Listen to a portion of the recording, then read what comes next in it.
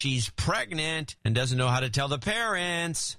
Adam Curry, John C. Dvorak. It's Thursday, November 8, 2012. Time for your Gitmo Nation Media Assassination Episode 459er. This is No Agenda.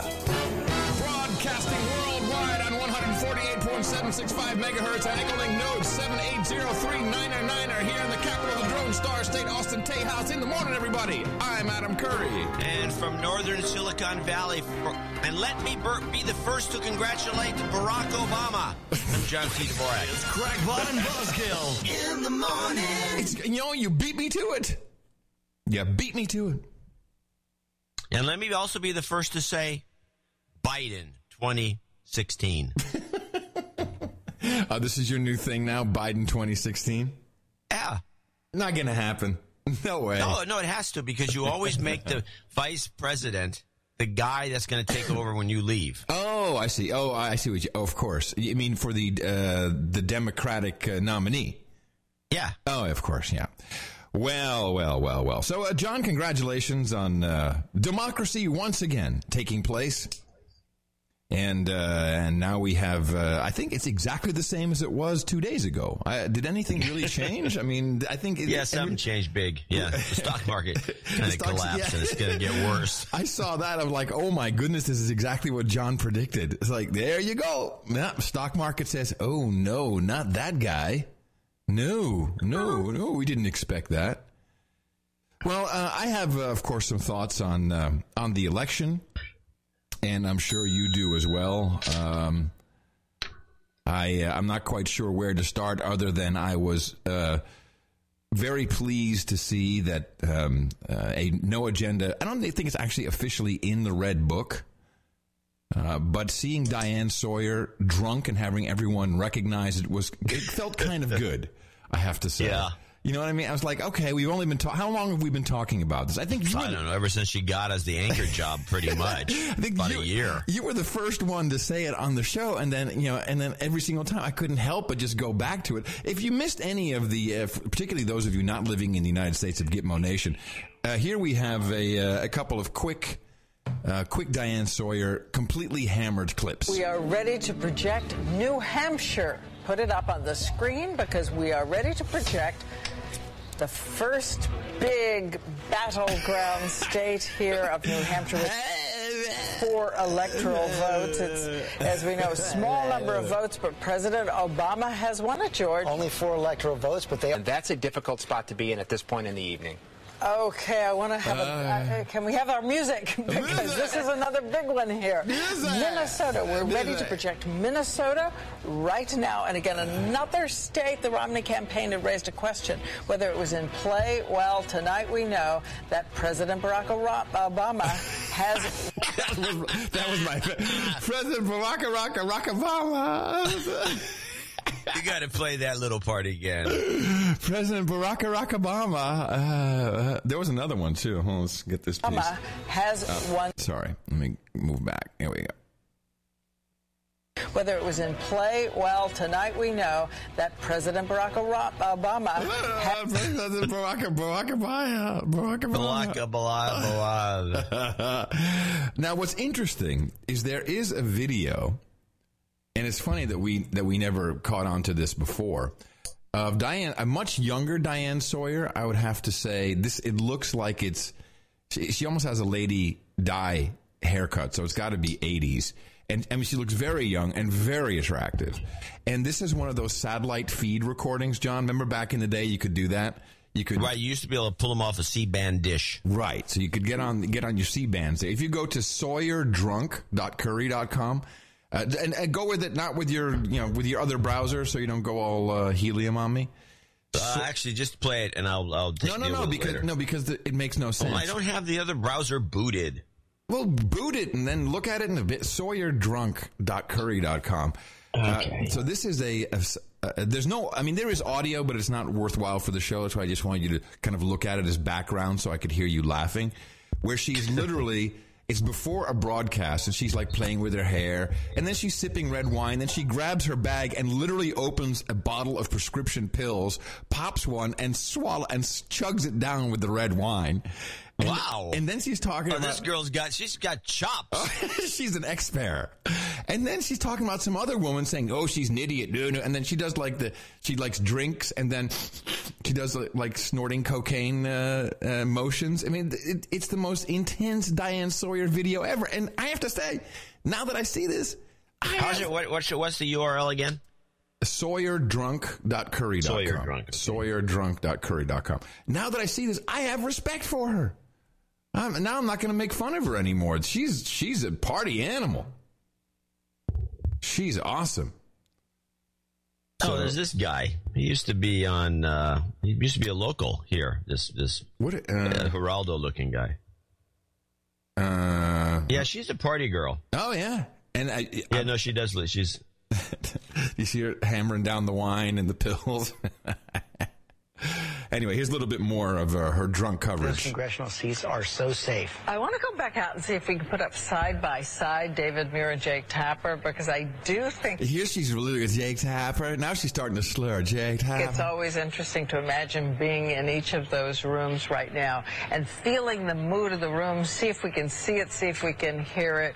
And Jake Tapper, if you're there and can hear me right now... Can you hear me right now? John, can you hear me right now? Can you? Wait, I have an important question about the slogan. I have a question I wanted to ask, by the way. At one point, President Obama's campaign put an exclamation point after forward. It was just forward, and then it had an exclamation point. When did they decide that was the right message for them? Now, when she said this, my SMS exploded. People were like, oh my God, it's like someone has to get her off the set immediately. When did they think this was a good idea? It was, So that made as she gets older, she's in her 60s, I think. Yes. I think so. Yeah, okay. Yeah. Well, she is obviously, you get into this habit. I mean, I don't know how anyone can broadcast drunk. I don't even... I've done it. I used to do it stoned all the time.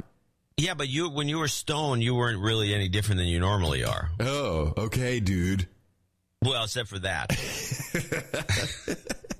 Or the staring at your hand. Man. That's really pretty. Oh, cool. Hey, man. But that started... I've got 6 fingers. I really started smoking weed heavily when I had a motorcycle accident. And the only painkiller that really worked for me was smoking marijuana. But I was doing a morning radio show at the time. And so I had to travel by car for like an hour and 15 minutes every morning, every weekday morning from Belgium up to the Netherlands. And I'd have a guy drive me, but I literally could not sit in the chair. And so I'd smoke some weed and be like, oh.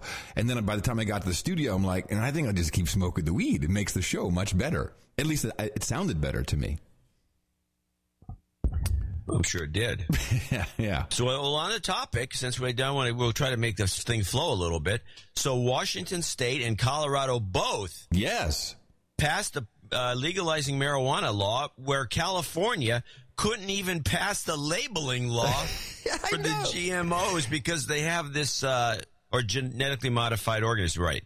So, because we have so much money pours into California to keep anything from happening, because we're supposedly the trendsetter state, so they're freaked out about anything like marijuana getting legalized or labeling changing. So the idiots from California, of course, don't know what they're doing when they vote.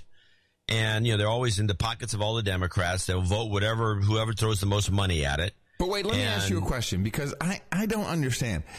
Any normal person in the universe, this is what I don't get, sees the Proposition 18, I think it was, and the question is, do you want companies to label what you are putting... No, it's Proposition 37. Oh, yeah, 18 is something else. The 18, I'm sorry, was here in Austin. 37. Do you want companies to label what you put in your pie hole? And people actually went, no. No, I'm not interested. We don't want to know. Now, you saw the ballot. What did it say? Did there a little explanation? It explained it perfectly. What did it say? Do you remember what it said on the ballot? I don't have it on me. I should have a ballot with me, but I don't. It said it specifically said exactly what it was, which is these things that, things need to be labeled. It wasn't a trick question. It wasn't like put on there peculiarly. It was, if you didn't know anything about it and you read it, you'd know what you were voting on. Right. That's what I figured. It's like, no, I'd like to know what. Well, the 32 was the other one, and 32, which they had more money spent. I voted yes on 32 without even knowing what it was, because my mailbox, box 339 El Cerrito, where people also send checks, my mailbox was filled to the brim with no on 32. And I started watching ads, and no on 32 is essentially to make it so unions can't take money off your payroll check, off your check, out of your pocket, essentially, and use it for political purposes. And did that pass? No, it got rejected. Because the way the argument went was the following. Wait a minute. Yeah, it got rejected. John, let the unions do whatever they want. John, don't wait. Run away from the state. Get out, man. The state is horrible. There are zombies there. They're insane. And my favorite thing is the way that one works, and I realize the real gimmick you want to use if you want to get all these knee-jerk Democrats to just vote no or whatever you want them to do. The Koch brothers support it. The Koch brothers support it. Just bring out the Koch. The Koch brothers support it. Yeah. And by the way, the Koch brothers support the NewsHour on NPR. PBS. The Koch brothers support Nova. Yeah. So don't watch those. So I paid very close attention to Washington, because I was actually doing some reports for my buddy's radio show in Holland, and kind of propagating the formula just a little bit, trying to hit the Dutch slaves in the mouth. And I was like, that's pretty interesting how it looks like we are now in America. We have states that are more liberal than Amsterdam with your stupid weed pass. So I'm focusing in on some local Washington news, and it seems that this passing of marijuana, legalization of marijuana, may be somewhat of a scam. And I'd like to play a local news report, which I found interesting. Initiative 502 spokesperson Allison Holcomb told me today it's ridiculous to think Washington's new marijuana law was designed specifically just to strengthen the state's DUI laws and not decriminalize pot. But key opponents of 502 call the law a wolf in sheep's clothing. And what we're going to have is a per se DUID bill, which is the drug czar's plan for the new prohibition. At issue is what... Let me just stop right there. I like it. So the way it works is it all comes down to science as to how much THC is too much and when are you actually stoned and wasted. The law is unfair and unscientific when it comes to measuring the amount of THC, or the chemical in marijuana that gets you high, for a DUI conviction. Opponents argue a driver who smoked a joint last week could still be busted, and that would deter legal use. Hey, officer, it was last week, man. I didn't smoke one now. It was last week. I think there's a valid point to this, though. This could be a wolf in sheep's clothing. Well, I honestly don't believe that's true, but I will say this. Washington State, which has no personal income tax, much like Texas. Yeah, hey. And what are you doing in California? You have a house in Washington. I cover technology. There's nothing in Washington State. Yes, Microsoft. You can just be the Microsoft guy. Well, that's one crummy company that won't let you in through the front door. Amazon. Let me finish the job. Sorry. Amazon. Well, that's not a tech company. It's a retailer. Oh. Anyway, so... really? They rely a lot in Washington State, and I keep telling people this. If you're going to visit Washington State, pay very, very careful attention to the speed signs, the speed limit signs, and make sure you have a cruise control and set use it exactly right. You will get a ticket. They make most of their money off of tickets. Mm-hmm. And here's the way, and I was talking to somebody about this the other day. Here's the way you drive in Washington State. You're in a 60 mile an hour zone. You're going 62, maybe, because most cars are they're not adjusted correctly. So you can always do 62. So you're 62 with the cruise control on. It says ahead, speed zone 40. And there'll be, because it's going to pass through a little town or something. Yeah. So you go at 62, and then when you get to the 40 mile an hour sign, which is about a quarter mile away from the warning, you slam on the brakes. Yeah.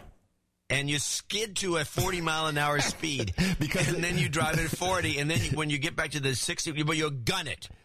Right. That's the way everyone drives like that. That's interesting because when we were driving around the country, I would pretty much do that. You'd be driving on not an interstate, but one of those, the secondary routes, and all of a sudden be like, okay, speed zone change up ahead, and it would go from 60 to 45 to 35 to 25, and I would keep to it. I could just see these cops sitting behind the sign, like in the cartoon. And I'm sure it's like it's that way in Washington State. Here in Texas, though, I still have a tail light out, and I've had cops behind me, passing me at all hours of the day and night. I haven't had a single problem. Oh, you get it pulled over for the taillight out in Washington, I guarantee it. No, here they're like, bubba. You're in a truck. That's cool. That's all right. You're in a truck. You're crab. You're all right. You're all right. Down the road, taillight out. The one of the two headlights blinking. So here's a lawyer from Washington State who also has an opinion, and it's along the same lines that it's really we're really not there yet with the legalization of marijuana. This law really did not legalize marijuana. I know people think it did. For one, employers still have the right to fire workers if they test positive for marijuana in a drug test. This, by the way, makes no sense. I mean, whoever said that legalizing any drug would allow you to be hammered on the job. You can't. Yeah, I know. This is all specious. This is specious anti-drug argument to support the old way, which is a corrupt system of illegal drugs sold by criminals on behalf of the government. And it hasn't changed anything with regards to the workplace. There's no reform there at all. You also cannot grow or share the drug. You can't be drunk on the job either. But listen, this isn't Diane. Exactly. Fire that biatch. All right. There's no reform there at all. You also cannot grow or share the drug. But that sucks. You can hey man, let me have a toke. No, that's illegal. You can't. This is a report. This is a bogative report. Of course. The thing is, you got to get these laws passed. You have to push. You have to do a step at a time. Yeah. So sure, maybe you could try to go further with one, like in Colorado they did. And the biggest opponent to the Colorado law, which the public obviously wanted, and Colorado's a bunch of stoners, especially in the Boulder and Colorado. Anyway, is the governor. The governor of Colorado. He's irked about this. I mean, what is this guy even doing in office? Okay, so well, he's probably part of the drug cartel. That's why these guys are irked. I don't believe for a second that the federales are going to leave this alone. The Obama administration has no other choice but to bust people under federal law, because if we truly legalized marijuana in America, the economy would come crashing down. I think this is just a great idea. You think you slaves got something is not going to happen. I think this lawyer even talks about that. If you were to hand me that 1 ounce of marijuana, you'd be committing a delivery. Then there is the feds, who could take the fight all the way to the Supreme Court. They're not overly enamored federally about my business, and yet I'm still open. Supporters say this is more than just one state's right to light up. This is what people... I love the stoners who listen to him hawking and coughing. In jail for the past 75 years. They want to see a grassroots movement. And it's all these old dudes with gray hair, ponytails. We got it. And I'm looking I'm like, oh man, how sad was it? Man, I've been waiting for this moment. I'm so sad. I used to cough like that. I had the exact same cough, just from cigarettes. But anyway, my prediction is this will not hold. People will start getting... They're going to bust people over the head for this. This is not going to happen. It's not. Certainly not in Colorado.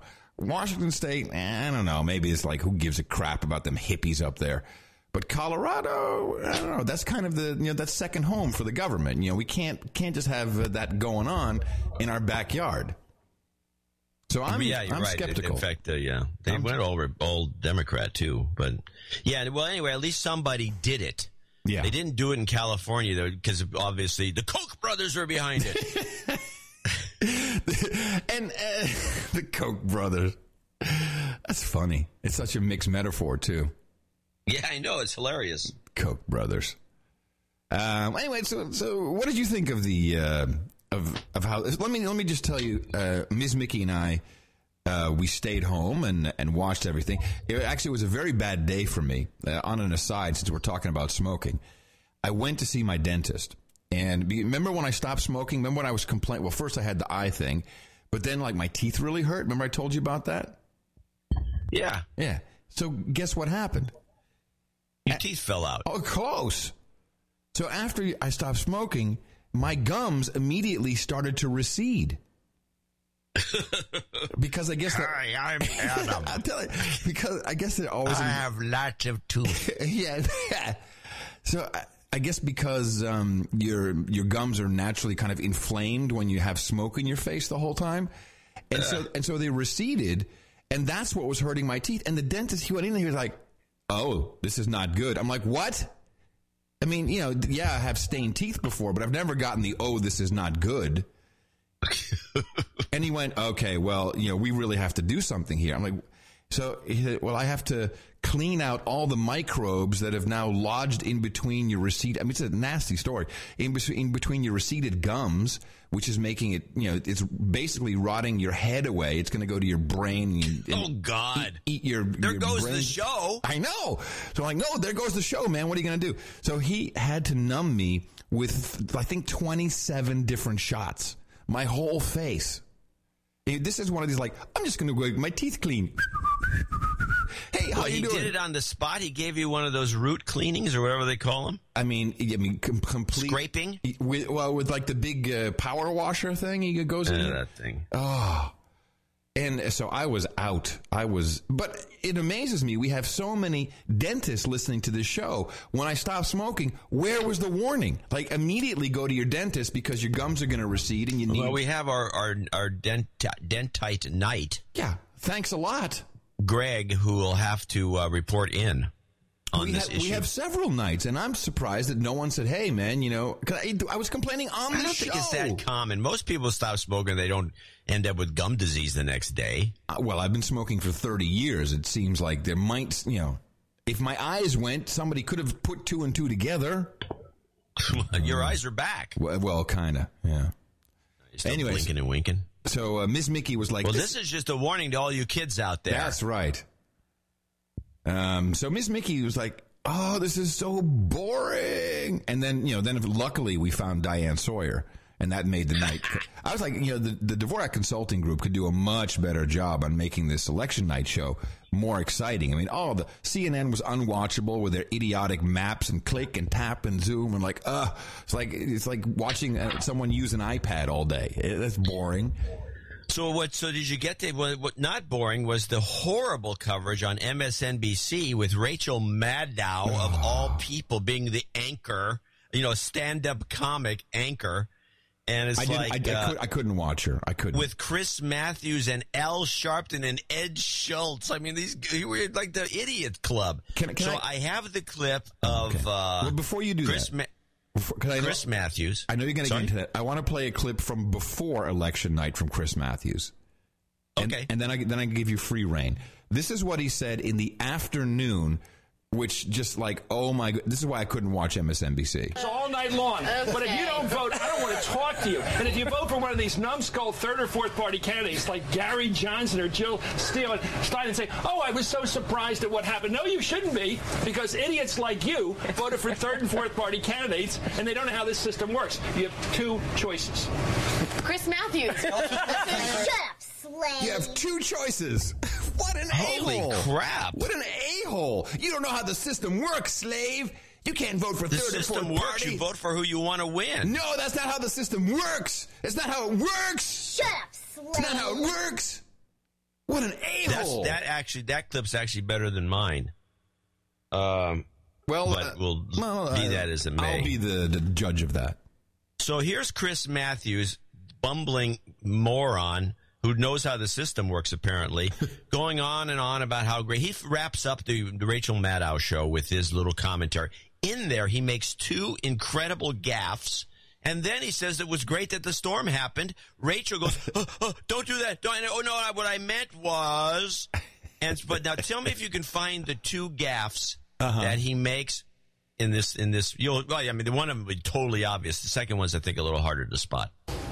Well, let me let me just close my thoughts tonight. Please. It takes a half a second. I am so proud of the country to reelect this president and overcoming, not because of the partisanship or any of even the policies, just the fact, here's an African-American guy from an unusual background. Yeah, I like that one. Part immigrant background, part African-American background, with all this assault on him from day one, from Mitch McConnell. Wait a minute. What is this part immigrant, part African? What is he? That's it. That was the other guy. Oh, my God. What do you mean immigrant? He was born in the United States. How can he be an immigrant? Although I will say, I thought it was really fun. I mean, should we play the rest of the clip before we... Yeah, because the rest of the clip has the part about the storm that everyone got all worked up. Got it. By the way, and I think people getting worked up about the storm detracted from the African comment. The clowns out there that aren't elected never will be to anything. And the way he took it, as somebody said, with coolness and charm and dignity, and just took it and kept moving forward and doing his job. And the American people, and I know we look at these percentages, 40% of white vote, fine. That's about right among Democrats in the last couple cycles, 3 cycles or 4. Good work for them, good work for him, a good day for America. I'm so glad we had that storm last week, because I think the storm was one of those things. No, politically, I should say, not in terms of hurting people. The storm brought in possibilities for good politics. I want to thank Chris Matthews, Lawrence O'Donnell, Reverend Al Sharpton, Ed Schultz, and Steve Schmidt. And by the way, you don't know how it works, stupid idiot. You can't vote for Gary Johnson or Jill Stein because that's not how it works. You have 2 choices. This is how it works, I'm telling you. I'm Chris Matthews. What an a-hole.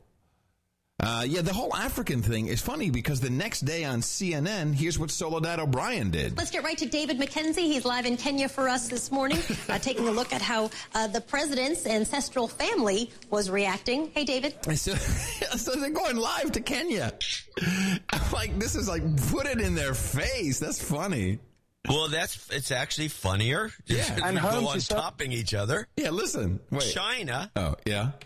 The day before the election, decided not only go to Africa because they're giving it to Obama as much as they can, but they found his half-brother. The half-brother of the current U.S. president predicts that Barack Obama will win re-election. Wait a minute. I want to see this guy's birth certificate. Where's he from? In an exclusive interview in Kenya with CCTV Africa, Samson Obama sent a direct message to his brother. What's his name? Yeah. Samson Obama. If you win, first I'll congratulate you. And my message, please come and see us. Come and see Kenya. Come and visit Kogelo. And see how much your presidency has changed the place. Wait a minute. This is his Chinese half-brother saying, come to Kenya. No, he's not Chinese. He's a black guy. Oh, I thought it was a Chinese... No, this is China. This is from CCN. Okay. They were giving it to Obama by pointing this out. Right. Well, no, but on CNN, they don't... It's all great. It's like, what was it? Mama Obama is like great-grandmother's there, and it was funny. Yeah, you mean the great-grandmother who actually saw him born in Kenya? That one, yeah. They don't let her talk on camera anymore, though. She's a little ixnay on the Amrike Octay. No. So what you're talking about CNN. Yeah. You don't have to finish that clip. It's just a guy rambling. Yeah. So they had some idiot on. And I want you to play this. This is a classic. And by the way, they've also come up with a new meme. I'll tell you what the meme is. It's exactly similar. Each candidate desperately wants to win this county, which is just north of Richmond. Stop. Before you play that, you better take out a pen and a piece of paper and write down the numbers, because he's going to throw a bunch of numbers out. Really? And you have to write them down to realize that this is unbelievable. Okay, hold on a second. Should I rewind, or are we okay from here? You can rewind if you want. No, I'm not going to. And they trust me enough here, the elections officials, to give me the raw numbers for some of the precincts. There are 93 precincts. A handful have now reported. And I want to analyze them a little bit with the 2 top bosses here. This is Mark Coakley, who's the general registrar here. Anne-Marie Middlesworth, the deputy. And what's interesting about these numbers, they're very similar to 2008 numbers when Barack Obama won here. For example, here in this precinct, precinct. Mitt Romney, 1,096 votes. Barack Obama, 824 votes. This is the West End precinct. How does that compare to 2008? I had 1,078 votes for Obama and 746 votes for Obama and 1,058 for McCain. Okay, so it was almost exactly similar percentage. I actually calculated it before. What? Okay, 1096 and 824 today's numbers. That's Obama 1096, and the numbers last time were 1078 for Obama and 1058 for McCain, and those are exactly similar according to this guy because he did the math. It's exactly the same. Sounds the same to me. Now, he uses the term exactly similar a second time, which I have on the second clip. It's very short. Just want to emphasize. He said this over and over again, exactly similar. Republican 4 years ago, 68 to 48 Republican today. Almost exactly similar. The reason that possibly, I emphasize possibly, may bode well so far for Barack Obama. This is New World Order doublespeak, man. Good call. Good one. Exactly similar. You know what? I give it to you today. Clip of the day. I'll take it. Exactly similar. That's a show title, actually. Exactly similar. Wow. And people at home going like, that's right. It's exactly similar. Exactly similar. This is CNN at work. All right. So I have to say that, can I get into my theory and thesis here on the elections? You think we're... Yeah, go for it. I'm all ears. I already got clip of the day. I'm now on my resting. You're good, right? You're done. You're done. I'm good. All right. So this election was actually a callback to Eisenhower. And we had our Patsy and we had our shill, and this was one big show, and it has nothing to do with how America actually voted. So first, I will take you back to the days of the UNIVAC.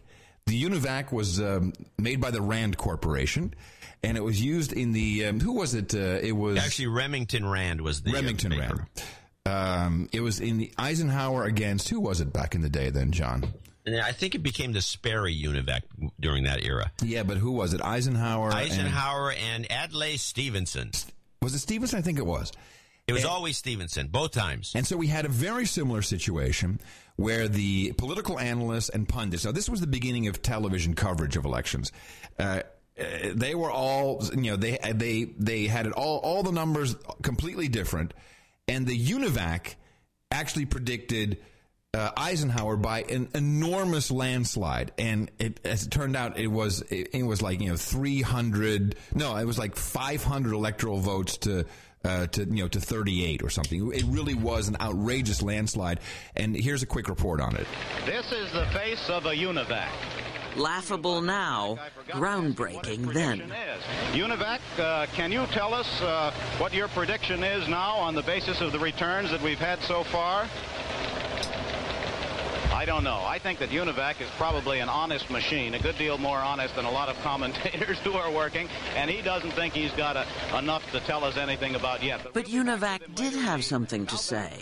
With not even 3.5 million votes counted, he predicted 100-to-1 odds of an Eisenhower victory in a landslide so huge it seemed impossible, given what had been thought to be a close race.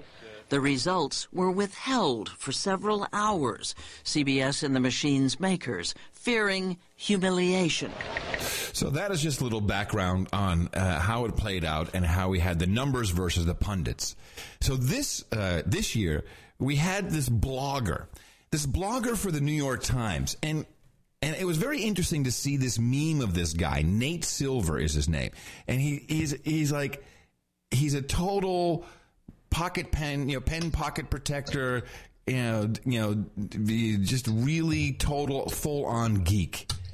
And he came out with his models and his predictions and his numbers, and he said, nope, it's going to be a big win for Obama. 75% Obama's going to win. And this was a real discussion. A blogger, yes, for the New York Times, but he doesn't even write in the paper. He has a blog, and he's like, this is not true. I know what's going to happen. And there was a big conversation. All the Republicans were talking about it. Here's a little bit of the report about this Nate guy. And we have New York Times blogger Nate Silver's prediction of an Obama win on Tuesday, no matter what the popular vote. Now listen carefully to what he says. Politics is a people full of people who are trained to manipulate the way that we view information. So when they see information they don't like, and we're publishing it based on a computer program that we designed 4 years ago. So he designed the computer program 4 years ago. So essentially, when the Obama administration got in and they decided, hey, we got to come up with a great scam to ruin this thing again in 4 years, that's when he started this program. Says every day, they're going to become very, very upset. They can't manipulate what my computer says. Oh, no? Really? Really? You can't. That's impossible, huh? Okay. So what is he talking about? He's talking about that he has some special magic sauce that he pulls in the same data everybody else has, but his models come out and show that the president's going to win against, because everyone was saying close race, close race, close race, too close to call, and he was like, no, not at all. Listen. Is this another UNIVAC moment, or a stat head headed for a fall? The election's Tuesday. How many more posts? Nate Silver has become the numbers geek. Pundits love to hate, particularly Republican pundits. Nate Silver says this is a 73.6% chance that... So you had all these Republican pundits on television talking about this guy, and who gives a crap? It's like, it's real easy. You and I can say the same. It's like, it's going to be guy A or guy B. It's not why do we get so much? This is obviously a publicity stunt that's well orchestrated. Thank you. Now you're seeing the point. So here's what I believe happened. There was a flip of probably 8, 9, 10 million votes. I'm convinced that Romney thought he had it sewn up. It was in the bag. He didn't have a concession speech. They had a transition website, the whole thing. They're good to go. And just as we have always said, his own party sold him out. He had Republicans and Democrats flip the votes. Now, there's a number of ways that this may have happened, but I think election fraud, if you really have the people on board, is possible. But you can't do it with just one party. I think that the Republican Party went, hey, screw it. We're not letting this guy. We want Jeb Bush in 2016. And that's why we had so we had this guy, the patsy, and then we have Karl Rove, the actor, who's like, oh, he put on a little show on Fox. Here's just a little bit, some snippets of him being outraged about how the counting is going. This is acting. This guy knew about it. His job was to get Jeb Bush in the White House in 2016, not Mitt Romney. Just listen to him. Paulie said, not really. You went through this in 2000. You almost went through it in 2004. Do you believe that Ohio has been settled? No, I don't. So you're not saying that Obama isn't going to win, but you're just saying he hasn't won it yet. I think this is premature. We got 70. We got a quarter of the vote. I understand what Carl's saying, but if you look at some of these counties that are still left out there, there are votes, a lot of votes left for Obama. I don't know what the outcome is going to be, but we got to be careful about calling things when we have like 991 votes separating the two candidates and a quarter of the vote yet to count. Well, folks, thanks. So maybe not so fast. Thanks a lot. So this went back and forth between left and right, and then the left-wing media was saying, Karl Rove had a meltdown, a nervous breakdown. No, he didn't. He didn't have a nervous breakdown. He was just doing some bad acting. And how do we know it was acting? Because Megyn Kelly actually says that they rehearsed this whole thing during the day. They used to keep him right here. Here she is now walking from the set all the way to the back where they have the decision room. And then she'll literally say they rehearsed this. In the studio, and then for some reason, whoa, careful. Then for some reason, they moved him down the hall. We were too close. And now she says to the camera guy, you're too close because you can look up my nostrils. We were thinking this wouldn't be necessary, but as it turns out. It was in the script, Megan. Shut up. So you can see this is sort of all the folks behind the scenes who have been watching the program from back here. Hi, guys. Arthur Aidala decided to join. They're way down the hall. So we'll do a little interrogation and see. So this looks completely impromptu. If they stand by their call, notwithstanding the doubts that Karl Rove has attempted to place. Keep coming. Here we go. Now, when we practiced this before, there's the beautiful Jenna Lee. When we practiced this before in our rehearsals, we lost all audio in our ears. Yeah, so how spontaneous was this little walk she did? Holy crap, what is she thinking? Well, she's an idiot, obviously. She totally messed this. I think she says it again. Right about here. Yeah. That's happening again. But... Yeah, where the producer is saying, shut up, don't talk about the rehearsal. She's probably lost the IFB. So it is my belief.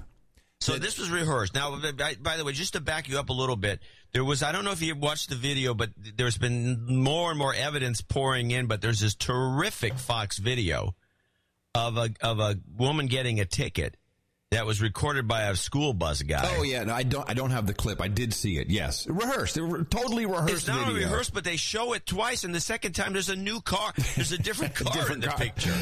Bring in the other one. They can't even get it right. They suck at this, and this is Fox. They're to bring the movie people in. But let us remember that we have always said the Democrats control Fox. And now that they have Rupert Murdoch, Ralph Murdoch completely blackmailed because of all of the phone tapping. This was set up, John. I absolutely believe this was set up, and the American people got duped. Votes were flipped around. I really, really think that Romney had the numbers sewn up, and if you listen to all this bull crap about numbers and how did it happen, but that his own party sold him out so we can have a Hillary Clinton, Jeb Bush 2016. I call this entire election one big show and scam. Okay, so let me try to say what I think. And I'll agree with we've already discussed the idea that nobody wanted this job, no Republican wanted this job. Exactly. Romney was going to lose. Yeah. People said, well, you guys predicted Obama was going to win. No, we predicted Obama was going to get out of the race, and this was about a year ago. Yeah. And then when he didn't, it was obvious that he was going to win. And it turns out he actually did consider quitting. I mean, that's now public knowledge. Exactly. And I think that Obama actually did win without anybody fooling around to any extreme, although they seem to have this.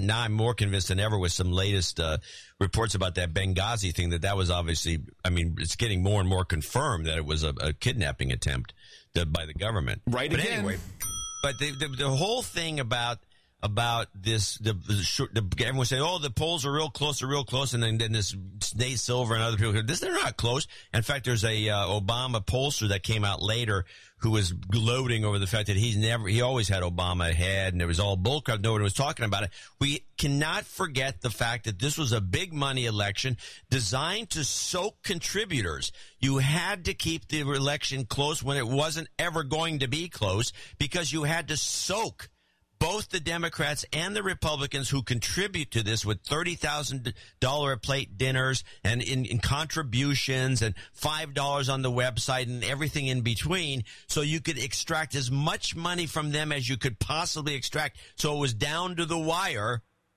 until it never was down to the wire. That was the scam. Okay. I'll buy that too. I like my conspiracy better, but I think yours is probably more based in reality.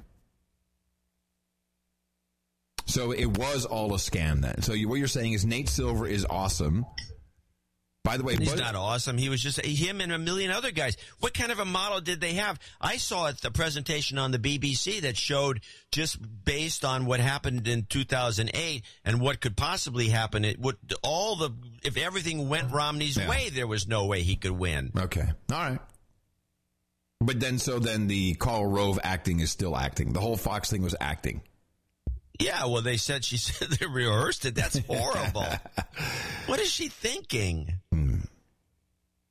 Buzzkill Jr. says here, Nate Silver is a cool dude. I used to correspond with him back in college. His magic ingredient was internet comments, and his special sauce is a deep distrust of Gallup polls. Though in all likelihood, here's the Dvorak part of him, given how commercial he is, he probably sold out completely when he got hired by the New York Times. Good work, Buzzkill Jr. Straight from the horse's mouth. There you go. We're connected. So let me do a little. I found Romney's concession speech to be somewhat threatening. I have to be honest about it. I was riveted to Obama's campaign speech. Oh, I'm sorry. His acceptance speech, which was a campaign speech. What is this guy going to do for the next 4 years? You know what? I sat there and I had tears. I'm like, this is great. He did it. I mean, he does that so well. He does it so well. I thought the speech was horrible. Biden 2016. That's what I'm saying. Here's Romney threatening the president. I have just called President Obama to congratulate him on his victory. His supporters and his campaign also deserve congratulations. I wish all of them well, but particularly the president, the first lady, and their daughters. Now, did he just say, I wish all of them well? Particularly you, your family, your daughters? I wish you well.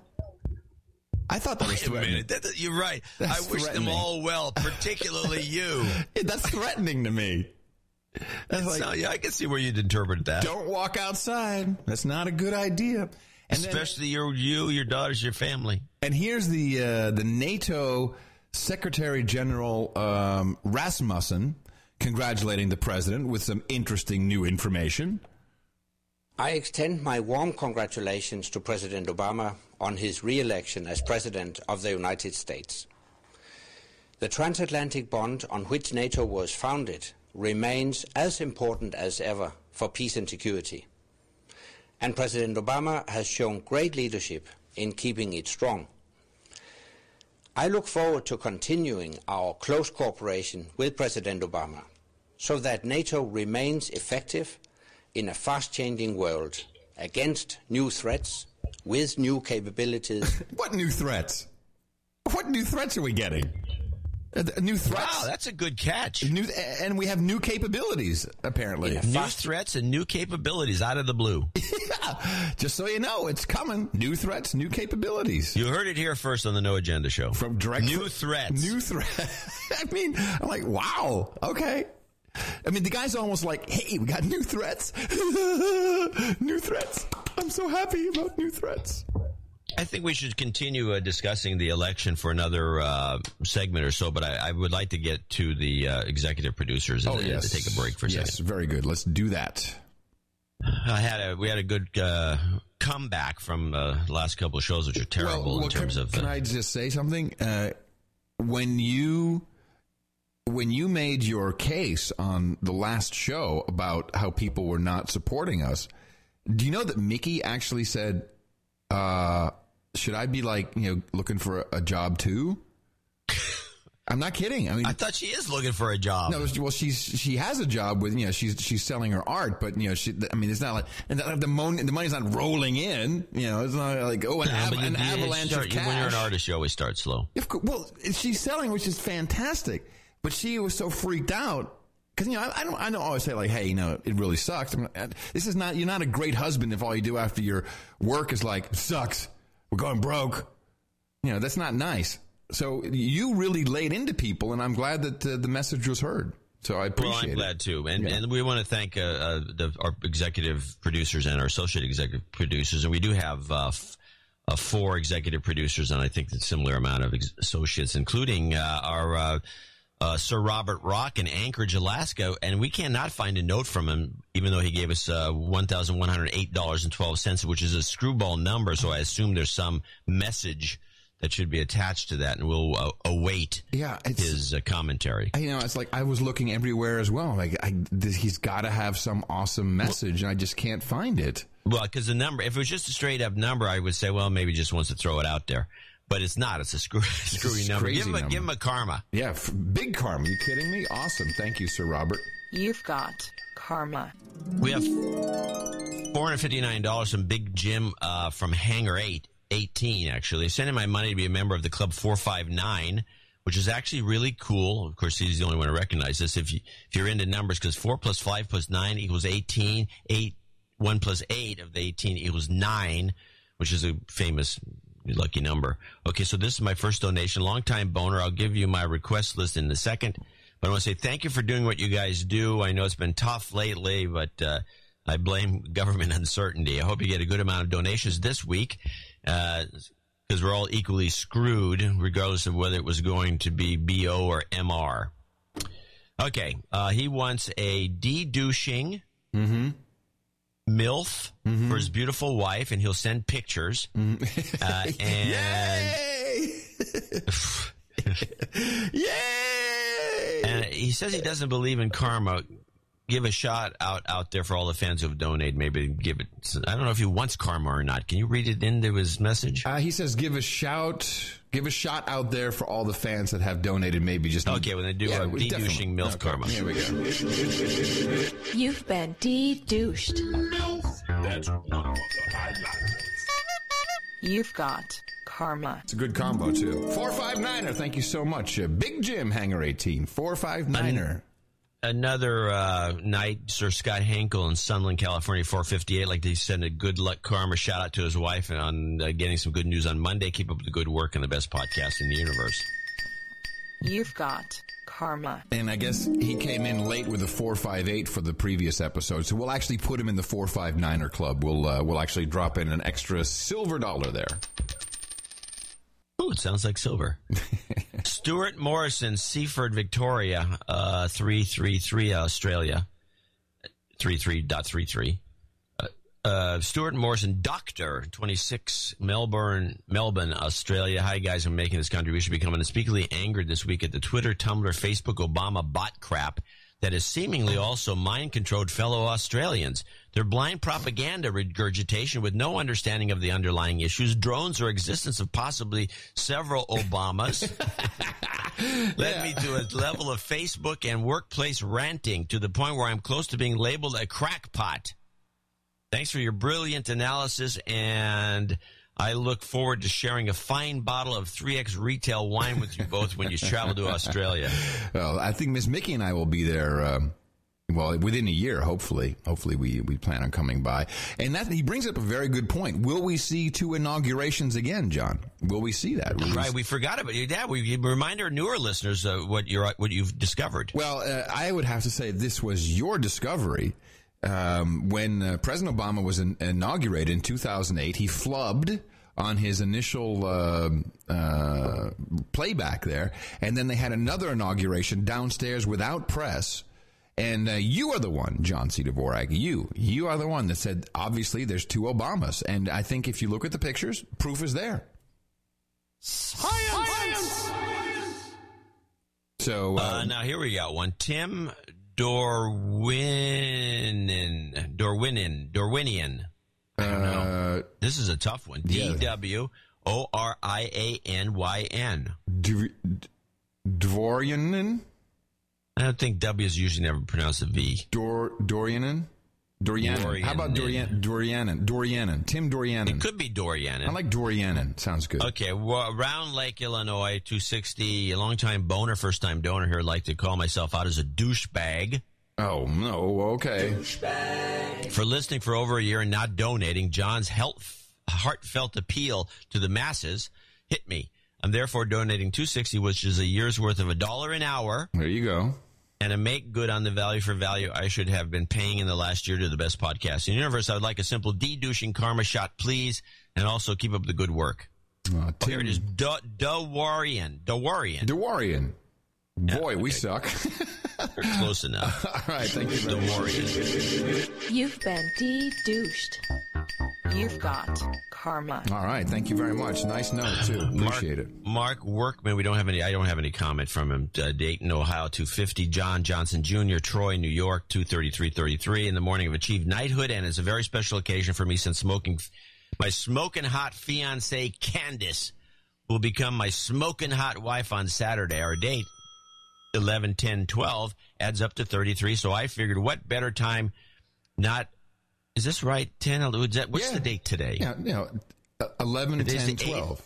Yeah, so that's Saturday. Yeah, that's right. Yeah, Saturday. We could have made this as some sort of a donation number. Figure what better time not only to get a wedding ring, but also a night ring. What can I tell you? Request a double shot at karma for upcoming day. Can I tell you, we suck. How many times do I have to tell you that? We suck, and then we go back, we tell everyone we suck, and then they hook us up. This is how it works. Good system. I like it. You've got karma. Cool. We'll be knighting you, John Johnson. Well, we don't suck. We do. Everyone says we're the greatest podcast in the universe. What we don't do well is we don't come up with these crazy numerological things very much. We don't spend a lot of time on it. You are correct. I was only drawing you out to see if you were listening. Sir Dean Bertram, our buddy in Ghana, 22222. Good day, John M. You've lifted the bar with shows 457 and 458. Yeah, I think they were pretty good shows. Informative and first class. You really spat the dummy on Sunday over donations. I don't know what that means. I'm not familiar with this term. So it's probably some African term. The shows are great. I believe now I have another knighthood and would like to give it to my daughter, Donna. Unlike her sister, Dame Deanna, she is a listener on sufferance during the morning commute.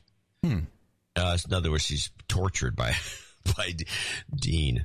Thank you for your best podcast in the universe. 3 more daughters need damehood, so don't pull the pin on the show yet. Another 5 years should get us there. Spit the dummy, Australian term to indulge in a sudden display of anger or frustration, to lose one's temper. The phrase is usually used of an adult, and the implication is that the outburst is childish, like a baby spitting out its dummy. Spit the dummy is like like a pacifier. That they call that dummy. I don't know. I think that's a misuse of the term because I wasn't mad. I was just sad. Joseph Frost, Sir Joseph Frost, one of our knights in Wooddale, Illinois, $200. Back again with the results of the election. Can we say goodbye to the Tea Party? May I get a Parliament grumble overlaid with the Italian shut up slave and karma, which we've done before. It's a good one. I need it to be job karma. But love karma is also good, he says. Okay, hold on a second, because, of course, I'm never prepared for... and he wants a karma. Okay. All right. I think I can do it now. Shut up, slave. Stai zitto, schiavo. You've got karma. And finally, Sir Kent O'Rourke in Frostburg, Maryland, 200, along with Sir Alan Martin, 200, who thanks me for chiding him, I guess, in the last show. Okay, that will be our donation, executive producer, associate executive producer segment. You will probably find a drop-off on Sunday, so now's the time to get your associate executive producership in cheap. Right. Go to Dvorak.org/NA. 460. And we want to thank, of course... 460 is a good number. It is a good number. Daniel McDonald for the artwork on the previous episode. Also, we haven't actually done this, John, but I'd just like to say to you, in the morning. In the morning to you, Adam Curry. In the morning to all ships at sea, boots on the ground, subs in the water, feet in the air, and in a good in the morning to all the knights out there who give us all the support they do. I'm going to ask Mimi next time you guys are sleeping in the same bed. I'm going to say, just wake him up at 3 in the morning and just say in the morning and see if he rattles off that whole thing. In the morning to you, Adam Curry. Yes. And thank you to our double nights, multiple nights, everyone getting in on the 12-12-12 knighthood, and of course anyone getting in before the end of the year still will receive the coveted No Agenda Knight ring. And for those of you out there who cannot help us out in other... What are you doing? You're crashing around. That's the garbage truck coming by. Oh, okay. Please help us by going out and propagating our formula. Our formula is this. We go out, we hit people in the mouth.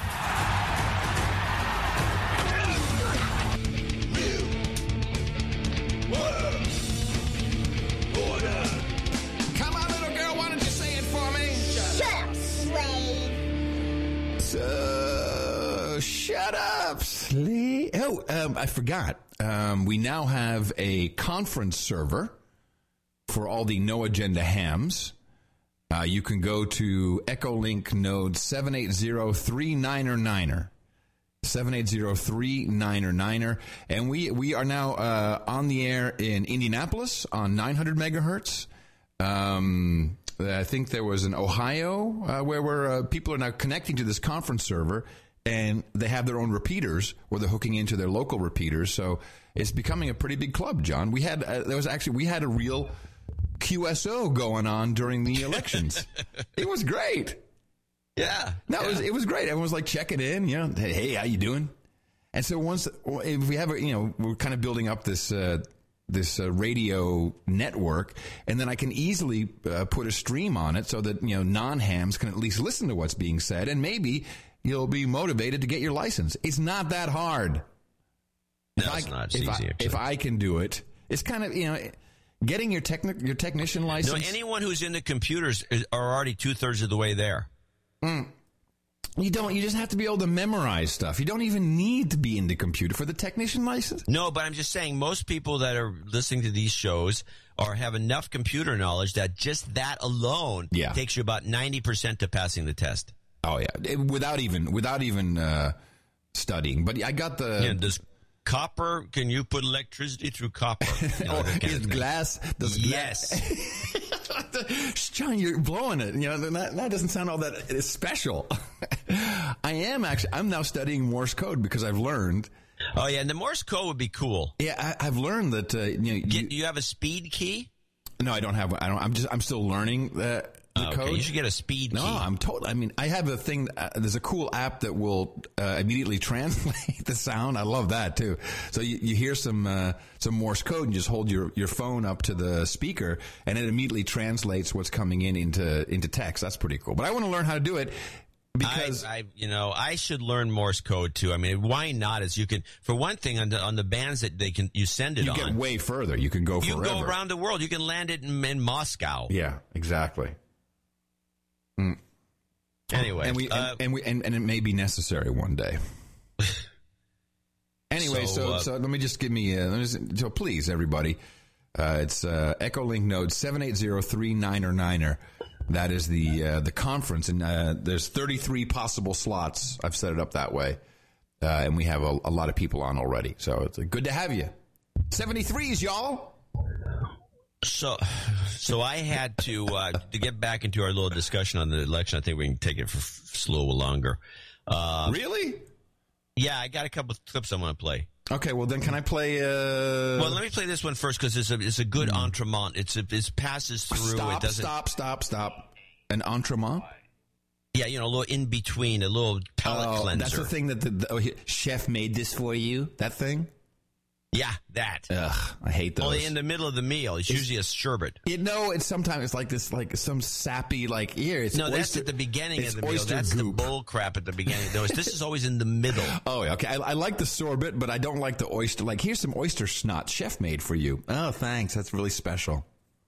So, Rush Limbaugh went out on a limb, people are going to be surprised at how Romney is going to easily win. He went on and on, of course it assuages his audience. So I had to just clip his opening the next day to see how he handled this on the show. And I have to say he's got a good sense of humor, but it wasn't play. It was, play it.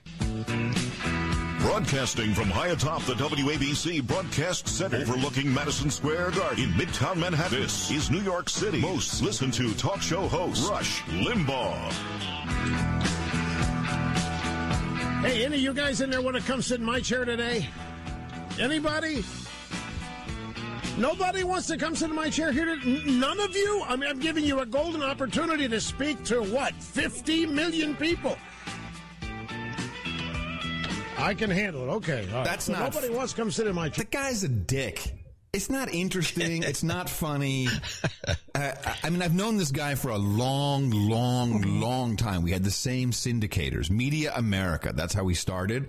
And, my two business partners in my very first company, they syndicated Rush Limbaugh. And the guy he just got really, really lucky with, just a blowhard attitude. And you missed it. No. It wasn't luck. He was a top 40. Guy. No, bullcrap. He was a top 40 disc jockey who just decided to go on this complete right bent. No. Yes, I know this guy. He was a disc jockey. I'm telling you, you don't let me finish.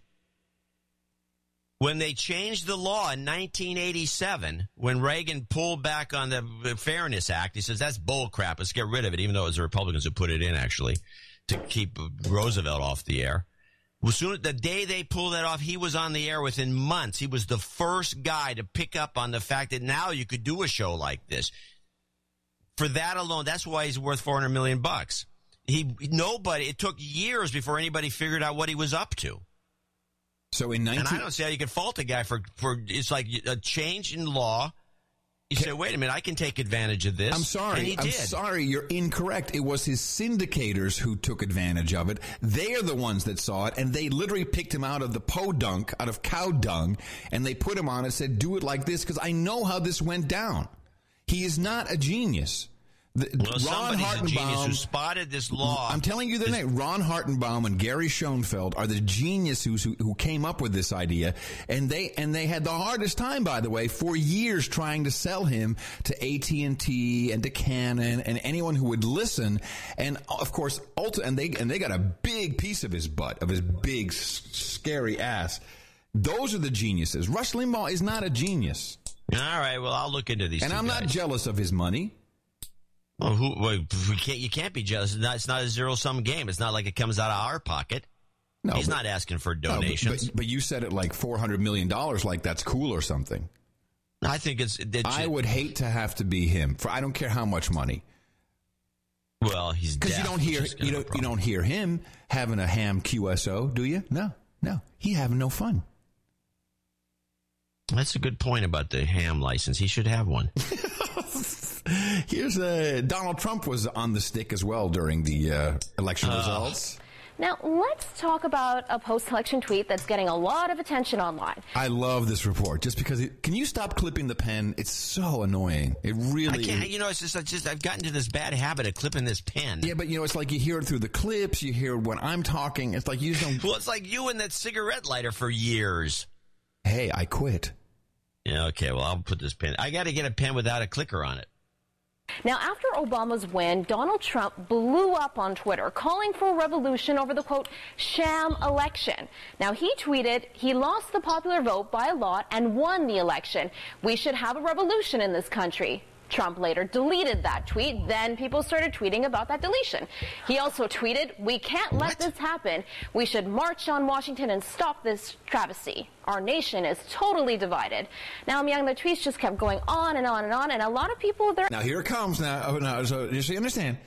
He tweeted something dumb, deleted it, and then started retweeting. And who gives a crap? But here's what the population says. They're angry on Twitter, and they're firing back. A lot of people are saying they're going to boycott Trump's show, The Apprentice. Oh, right. Sure. Change your Twitter icon to no more Trump and don't watch The Apprentice. I guarantee he's going to have super high numbers. You stupid, stupid slaves.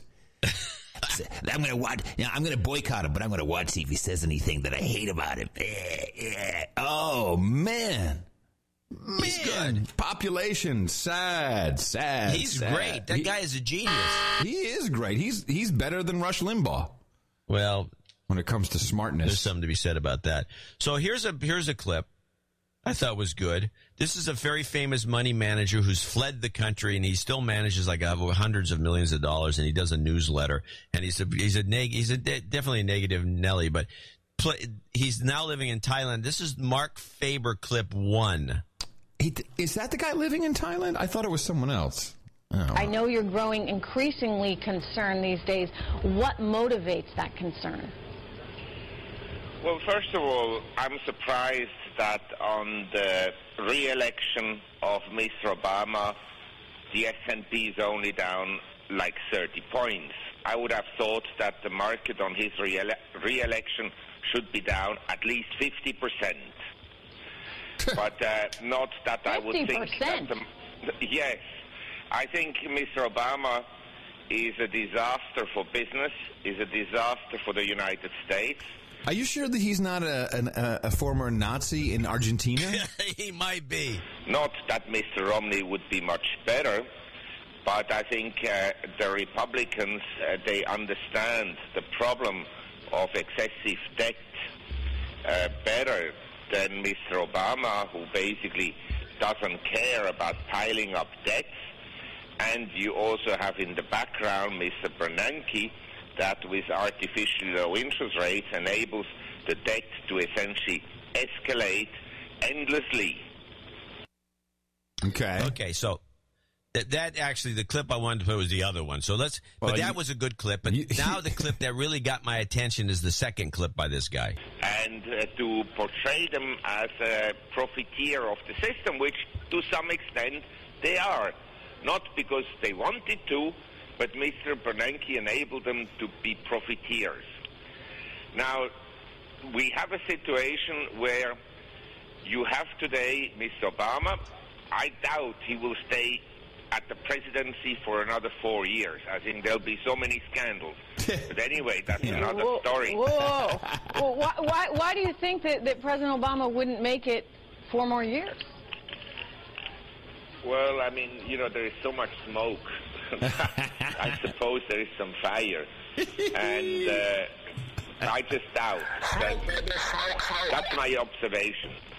But we don't know how the world will look in 5 years' time. I'm pretty sure central banks will continue to print money, and the standards of living for people in the Western world, not just in America, will continue to decline because the cost of living increases will exceed essentially income gains. I have a jingle for this guy. Hold on a second. I'm telling you. You think he has I can't even do his voice. Hold on a second. I'm seeing if I can find it because it's probably located in some I know who you're thinking of. That other guy who's wears the bow tie. No. That's the guy. He lives in Southeast Asia too. Yeah, he's another naysayer. No, this guy's new to me. No, this is the guy I'm thinking of here. Comic strip. Comic strip. Comic strip. Comic strip. Comic strip. Blogger. Comic strip. Comic strip. Comic strip. Blogger. Comic strip. Comic strip. Blogger. And to portray them. Yeah, exactly that guy. It's exactly comic strip blogger. Yo. Oh, comic. I'm telling you, it's him. That's a good one. It's him.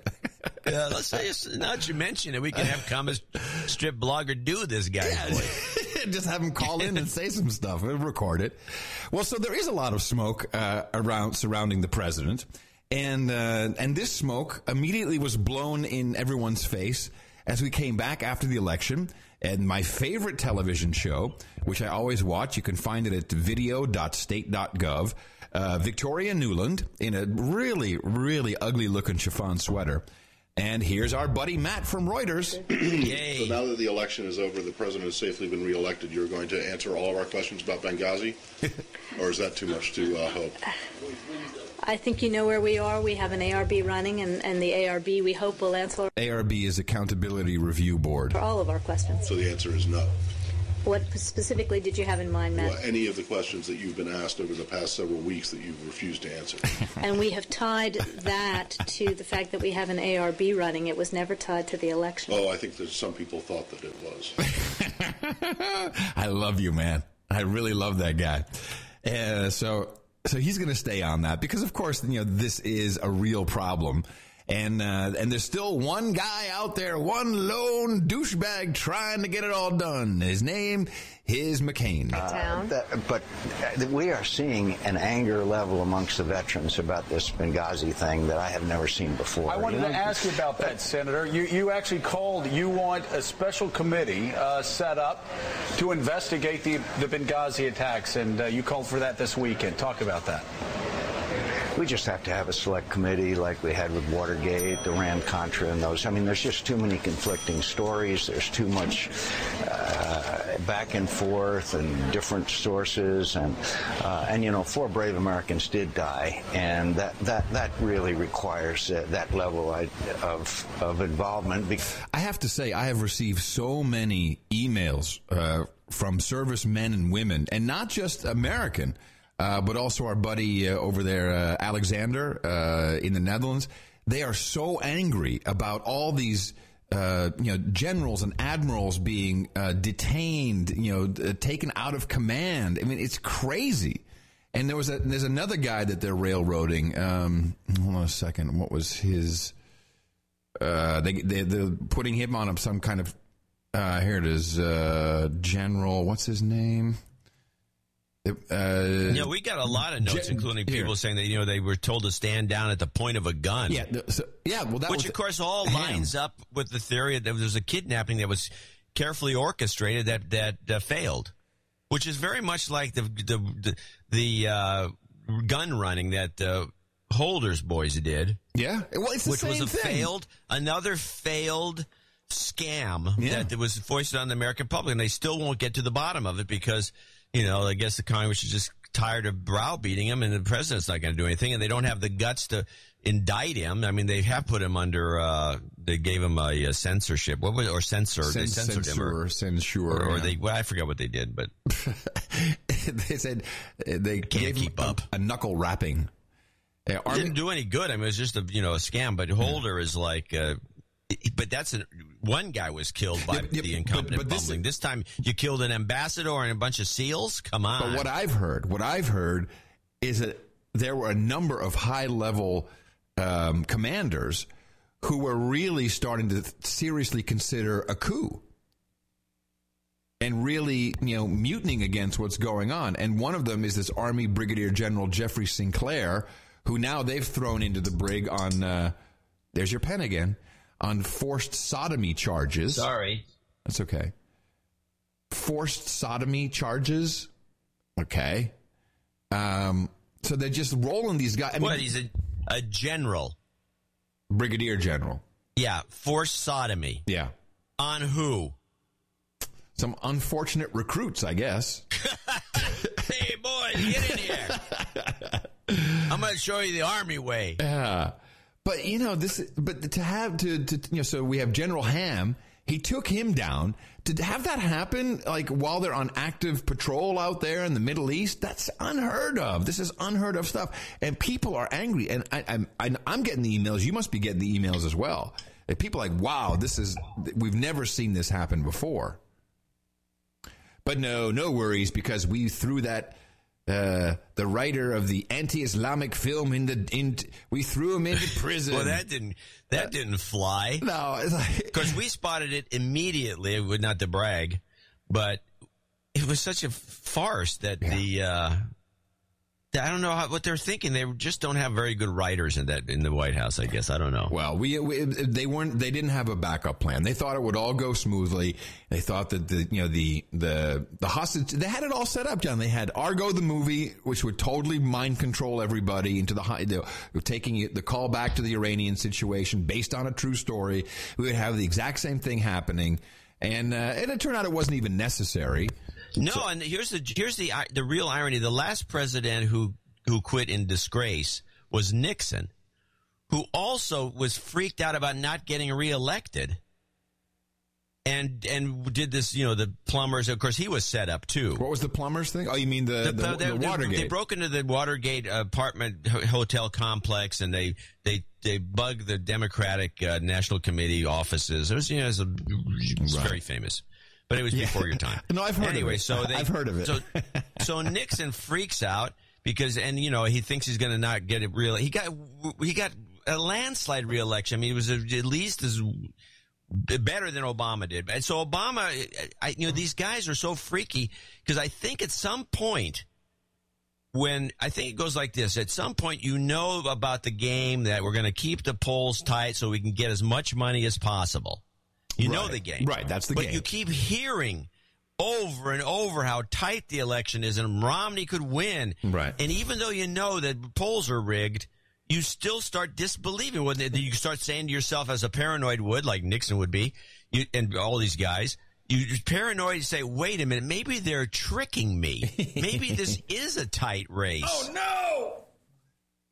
So what do you think, now the news media will basically, we got until the inauguration and all that, but I guess what are we going to talk about now? Is it going to be fiscal cliff? Is that all we'll be hearing about for the next 2 months? Yeah, pretty much. That's that so and the stock annoying. market as it starts to collapse before the fiscal cliff.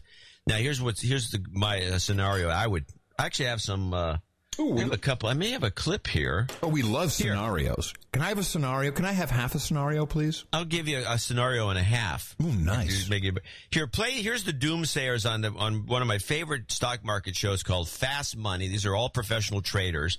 They have this show and they talk real fast too. But here's what they're thinking about the market.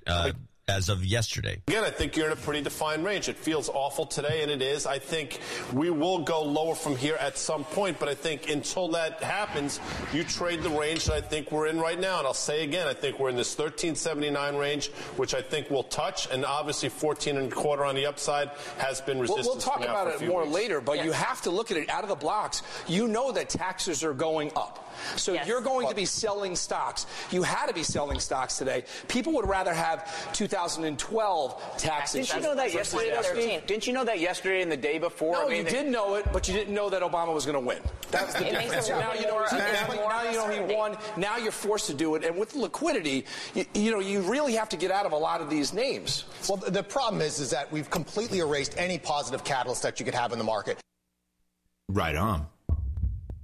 Gold is up another 12 today, $20 in 2 days. Hey! I think gold's... Hey! Yeah, gold is what it is. Yeah, it's what it is. It's the best thing I've ever invested in, ever. Yeah. Well, I invested a lot of time in this show. You should have bought some real estate in your day. Well, I did, but I had to sell it when I got poor. Well, that should have been a better investment than gold. No, I had... because it's so leveraged. No, real estate's a leveraged investment. So, I mean, when you make money in real estate, you're making 5x.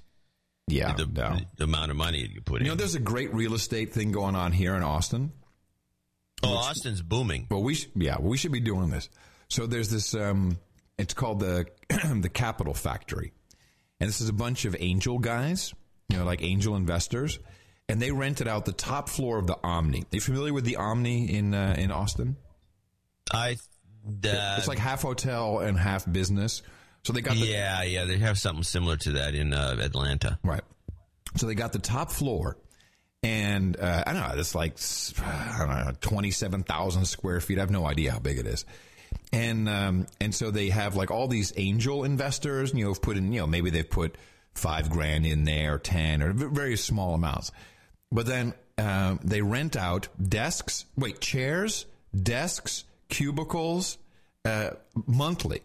So it's $175 for a chair per month. So you could be there as a scam business, really low priced. And you have all of the angel investors who will advise you. So, but people are paying $750 for a cubicle per month. These guys got to be raking in the dough. We can do this. Come on, John. The Curry Dvorak Consulting Angel Group. Get your cubicles here. Yeah. The nice cubicles with stand-up desks, so you don't even have to buy them a chair. It's great. I'm telling you. Stand-up desks are healthy. Yeah. When we move, we have to move because we're going to get kicked out of here in February. I'm going to do a stand-up desk for the studio. I'm really tired of sitting on my ass. You're going to do the podcast stand-up? Yeah. Yeah, okay. For sure. Yeah. It changes the energy of the show. I think it'll be a good thing. It could be. Could not be. I don't know. I mean, we'll have to find out. It might be terrible. No. My legs are killing me. No. 3 hours standing. Lots of emails about our cot discussion, which I remember saying during the show. Yeah, you said it's cat. And I said, isn't it cot? And, oh, it's got. No. Did you get the note from the guy who's married to a Yemen woman? And he says it's pronounced Ghat. Hello. Ghat? South Yemenis. South Yemenis. He's married to South Yemenis. Yeah. So a lot of people are now checking in and saying, wow, we've heard about this. And some people saying, please don't have Ms. Mickey bring it back. That could be a bad experience when coming back into the country. Thanks for that. But I want to try this now. This Schedule 1 drug. They must have it in Austin. But apparently, so I talked to Tony the Terrorist after our show, and he says that one of his other clients got busted. He had they're called bunches, I guess. You buy it in a bunch. Yeah, it looks like they have pictures of it on the internet. It's like these bunches. I don't see how anyone could identify it as anything other than a bunch of herbs. It looks like lawn clippings. Yeah. Well, he said that this client of his who got busted and went to jail for a year had like 40 pounds of it. And really? Yeah, but you can grow it yourself. Apparently it grows quite well in California. Yeah, so, I think you probably grow it. So there's a lot of farms that grow it. I guess it's a pseudo-amphetamine of some sort to get you all wired up. But it's a weight loss thing. This is what I still think the potential is. Once the public, which is why I think they want to suppress the information, once the crazy fat public finds out that you can chew on this stuff and get more energy and lose weight, it's a gold mine. That's funny. A note came out today, and all of a sudden a lot of things popped into place for me. Bangladesh keen to join four-nation gas pipeline. And, of course, the four-nation gas pipeline, which one is that? Well, that would be the Bangladeshi one. Is that a Gazprom line? No. It would be the TAPI. So that's the Turkmenistan, Afghanistan, Pakistan, India pipeline. So they want to join. And then I'm like, let me just go take a look at where Bangladesh is on the map. Oh, my God. What is it right next to? You don't know either. It's okay. Because not off the top of my head. Burma. Oh, right. So they needed the Chiners, they got their, because of course Burma is the next, so you have Pakistan, India, Bangladesh, I'm going from left to right, Burma, and then you're in China. So the Chiners have been over there, with their own little pipeline.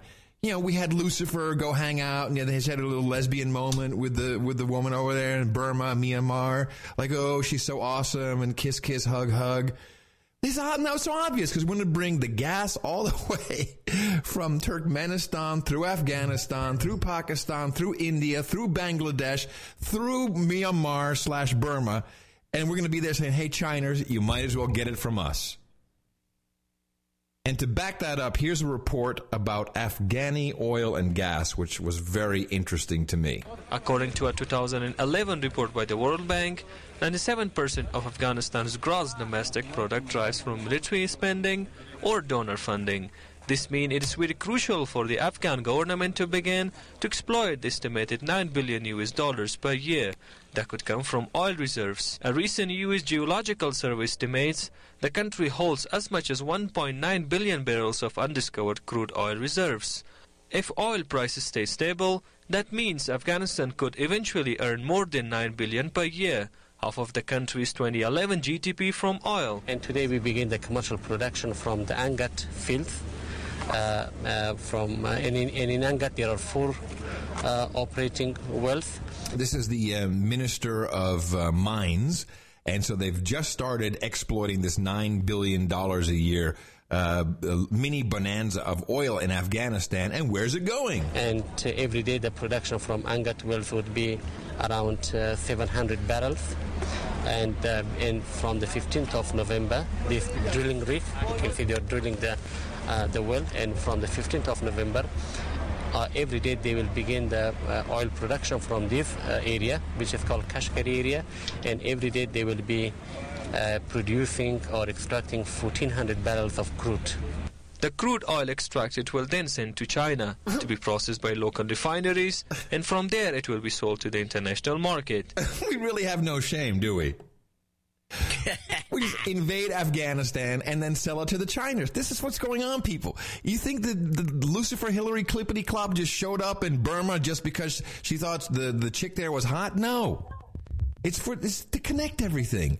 And when I saw Bangladesh, I'm like, you don't think about Bangladesh. I don't know. I think about, didn't the Beatles do a show in Bangladesh or something? Yeah, for the floods, I think. That's all I can remember. But now you look at it, it's like it's between India and Burma, and then Burma, you're in China. Bing! It's all about oil, people. Nothing else. And that's why the president has a Chinese half-brother. That's Chinese. I could be wrong. So, I have a real news story. Oh, well, then you're going to have to reset yourself. Because what did you just do? While I was playing that, were you looking at porn? No, I wasn't doing anything. Oh, you went up an octave. I went up an octave? I love a parade. The sound of the drums. No. Okay, hang on. The problem is when I do this, you have to go. It never really resets right. I know you have to go and reset everything. I know. I'm getting a new machine. Right. You do that. Really, a new machine? Well, one of our knights or would-be knights is going to, I think he's a knight.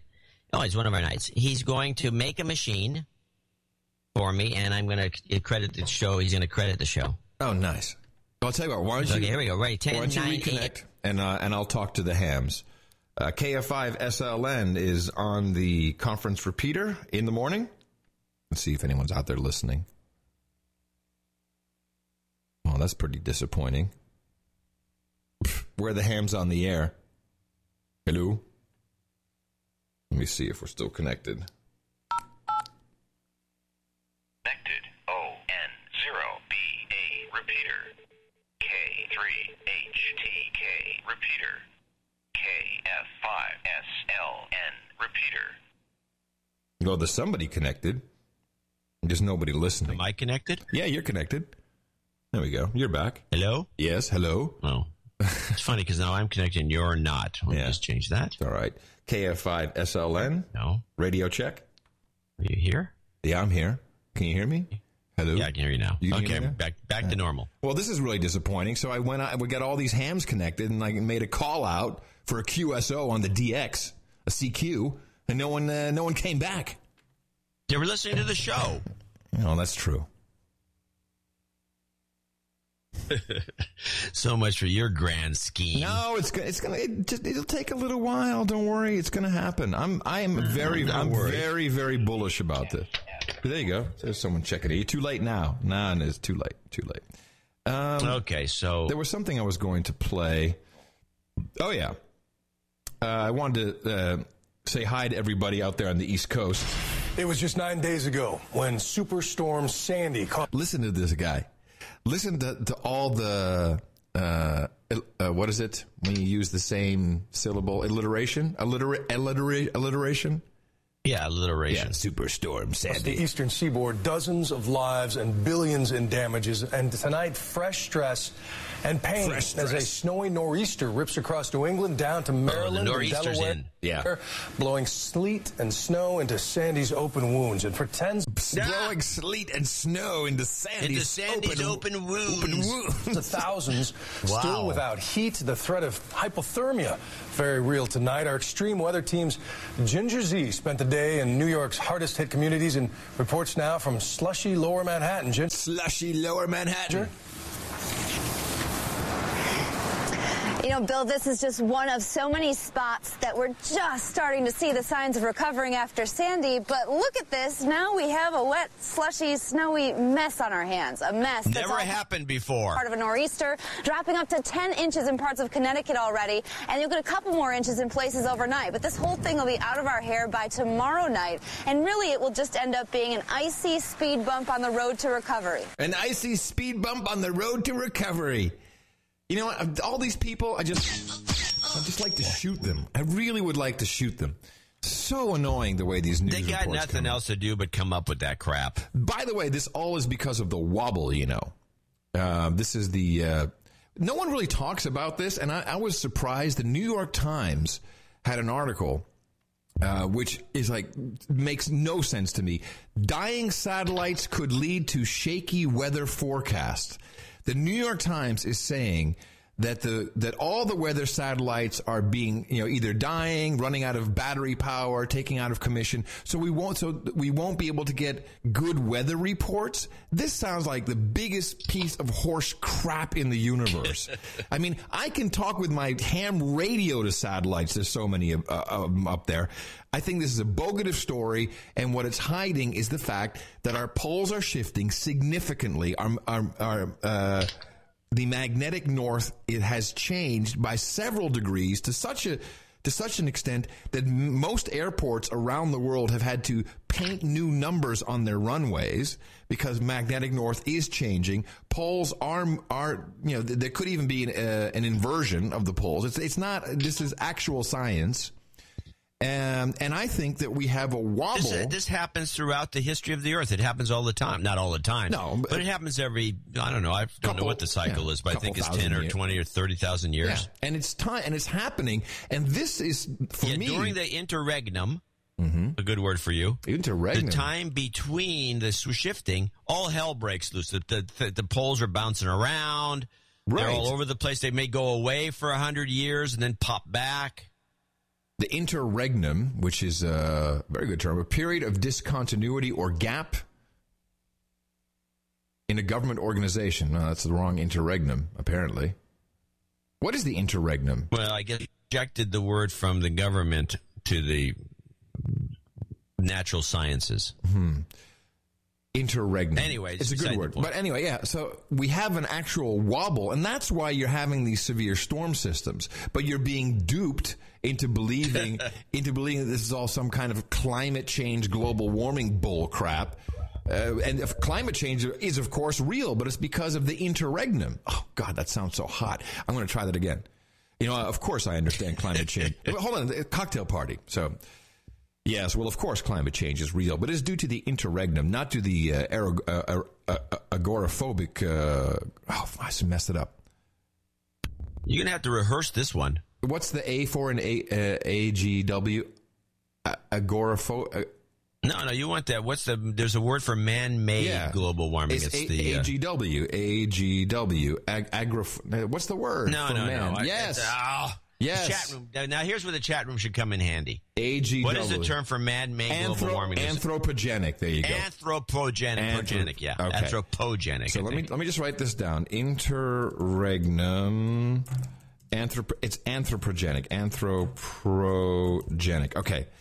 Well, of course, climate change. Is it anthropro or anthropo? Let me check again. Anthropo. You're right. Anthropo. Okay. I don't want to say it wrong. Okay, here we go. Well, of course, climate change is really taking place, but of course it is due to the interregnum and not necessarily anthropogenic global warming. Therefore, if you believe in the actual science fact and you cannot prove it through these satellites which are dying, you should also believe that nuclear energy is the solution to all things we need. Yeah, you can get money from the nuker guys from that. Hey, by the way, you said you used the same phrase twice in a row, right at the beginning of that spiel. You have to do it without saying, but of course. Yeah, I know. I realized that as I was saying it. All right, try it again. Obviously, the climate change that you see taking place before us in the nor'easter with Superstorm Sandy, which is now throwing more into the... what was the open wound thing? I want to throw that in there. I think the open wounds should be in there. You can't keep... if you're going to script this, you can't make up a whole new script. I like the script. I want to do more. You stink. I think I should... All right, I'll work on it. And I'll have it for Sunday. I'll have my spiel. Because this you might want to record it. Hold on. We used to do this, John, and I think we should do, we normally would do this in the newsletter. Good newsletter, by the way. I liked what you sent out. I think that we should have a script for everybody that includes the words interregnum, interrectum,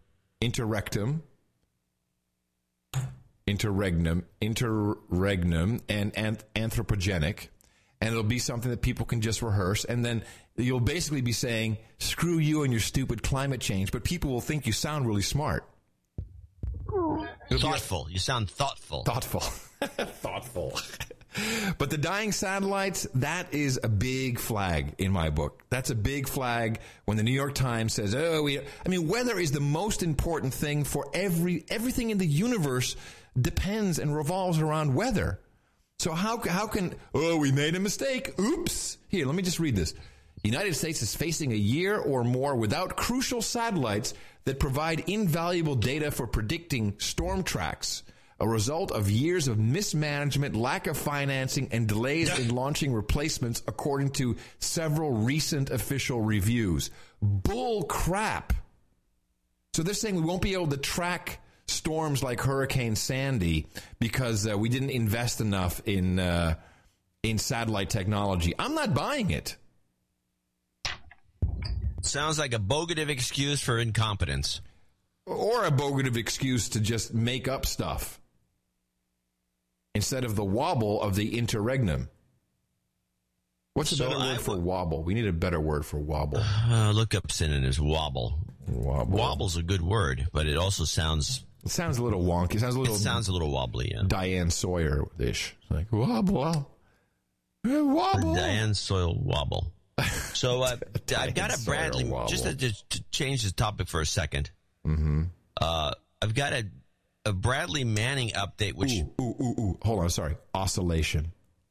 Oscillation's good. Oh, awesome. Okay. Yes. Bradley Manning. It's a good word. That's a word a ham would use. Oscillation. The pilots also use it because you have PIO, pilot-induced oscillation. Yeah, there you go. Just not good. So you have magnetic field-induced oscillation. Yeah, magnetic field-induced oscillation during the interregnum. Wobble. Hot. I'll throw you out. I can see chicks just going, yeah, I'm going home. Yeah, I'm going home with him. Yeah, they really go for that. I'm going home with that guy. Chick magnet. All right.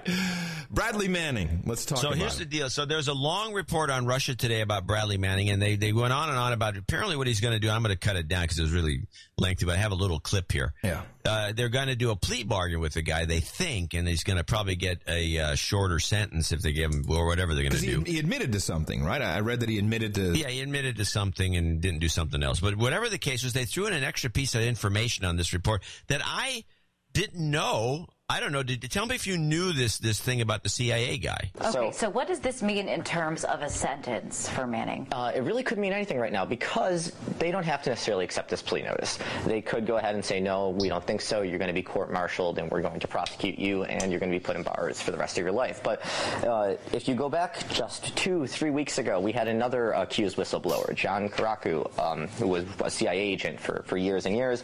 John Karaku was the... he was thrown in jail. One of the first 6 people charged under the Espionage Act by President Obama. His crime allegedly was going public with the use of waterboarding, and he named a couple of names involved in the post 9/11 practices overseas. He was expected to do 45 years in prison for going forward with that. He pleaded down just a few weeks ago. He's getting 2.5 years right now. So are we going to see the same thing like Manning? I mean, that would be wonderful. I would take 2.5 years over life in prison, but it's really, we're not going to have any answers until at least February at this point. We are living under a Nazi regime. This is an outrage.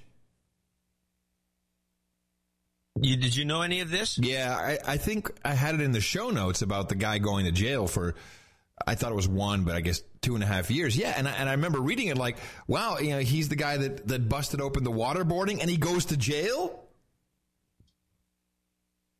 Yeah, especially since waterboarding is not torture. It's just a process. Ow. Yeah. Yeah. It's baffling to me. Baffling. Well, you know, that's funny you would say this because there was a bunch of guys on C-SPAN. I didn't get this guy's name, but there's 4 book authors, and they're talking about the future of the country and all the rest of it. Yeah. And I thought it was interesting, this one character went out with just a kind of an interesting matter-of-fact repression quote, talking about how, and this began with Nixon, by the way, when Nixon came on, is it Robert Frost? What's Frost's name? Interviewer. Dick Frost. When he was on the Dick Frost show, he said Frost got the show off the ground, or made the show work when he got Nixon to say, "Well, I'm the president. Laws don't really apply to me." They made the movie about that, right? About Dick Frost, Yeah, and it was like, the movie. Yeah, no, I can do whatever I want. Mm-hmm. I'm the president. Yeah. Well, apparently Bush felt the same way, and Obama feels the same way. And I just got a kick out of this guy's kind of summary of how it all works, repression in the USA. I got to testify on behalf of the American Bar Association to a committee in the House when the previous president, announced, through his various signing statements that he would decide for himself whether or not he had to obey the laws. And every Republican saw nothing wrong with that.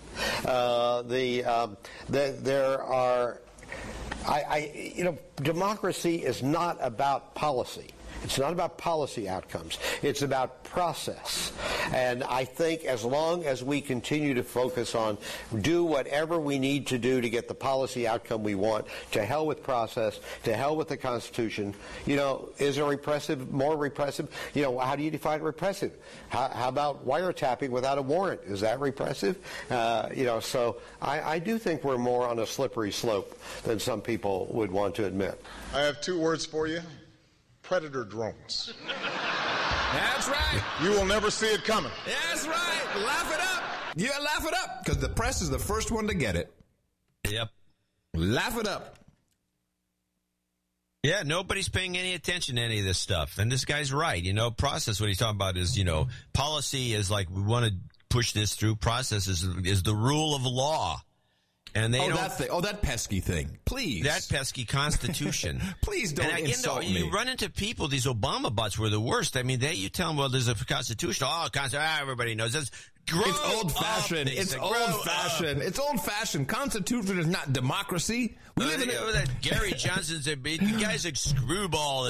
Chris Matthews would say. Chris Matthews is part of the problem. He is an anti-American, unconstitutional a-hole. Unconstitutional. What he said. You know what? Let me just play that again. Let me just play that guy. Yeah. Just got to hear him again. All night long. Okay. But if you don't vote, I don't want to talk to you. And if you vote for one of these numbskull third or fourth party candidates like Gary Johnson or Jill Stein and say, I was so surprised at what happened. No, you shouldn't be, because idiots like you voted for third and fourth party candidates, and they don't know how this system works. You have two choices. Chris Matthews. I think MSNBC should lose their license. No, they don't need a license for cable. I think Chris Matthews, if you see him, go up to him and say, just spit in his face. Say, I'm sorry. You don't understand my system. This is how it works. You say stupid crap, I spit in your face. Oh. Anyway, that is why you cannot rely on your media. They have been warned. I mean, that was during the Washington Press Corps dinner. The president there is threatening.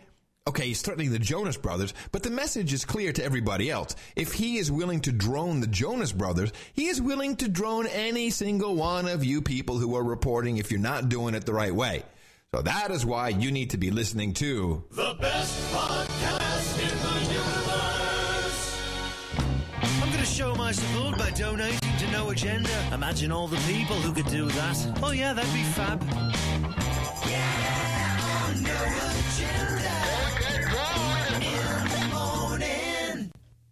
Yeah, we do have a few donors for this show, 459, and want to thank them profusely. Warren Carroll in Des Moines, Washington, came in with $155.55 in the morning from Marijuana, Washington. I never donated $55.55 for the 5th anniversary. I know there's no longer accepted, so here's $155.55. My new way of hitting people in the mouth is passing on your Red Book predictions to my friend, and when they come true and they ask me how I knew, bam! I tell them about the best podcast in the universe. Hell yeah. By the way, I just want to props to the chat room. Instead of spitting on Chris Matthews, people hope he steps on a Lego. Steps on a Lego? Have you ever stepped on a piece of Lego? Yeah? That's the most painful thing you've ever felt. Well, if you ever stepped on a 3-prong outlet plug, I think it hurts too. Okay. Kevin, by the way, Legos are under total threat as a product by these 3D printers. Oh, yeah. I would love to have a 3D printer. You can get a home 3D printer for about $1,100. Can I make sex toys with it? Yeah. Oh, that's easy. Yeah, but it has to be made of. Okay. It has to be made of. Kevin, I'm by the way, I'm going to be writing some columns on 3D printers in the near term, and there's all the software is available. A lot of it's free to do, and there's a lot of trading of designs. Mm-hmm. It's an amazing subculture going on right now. Kevin Webb and it's going to kill the fleshlight business. Well, I don't know about that.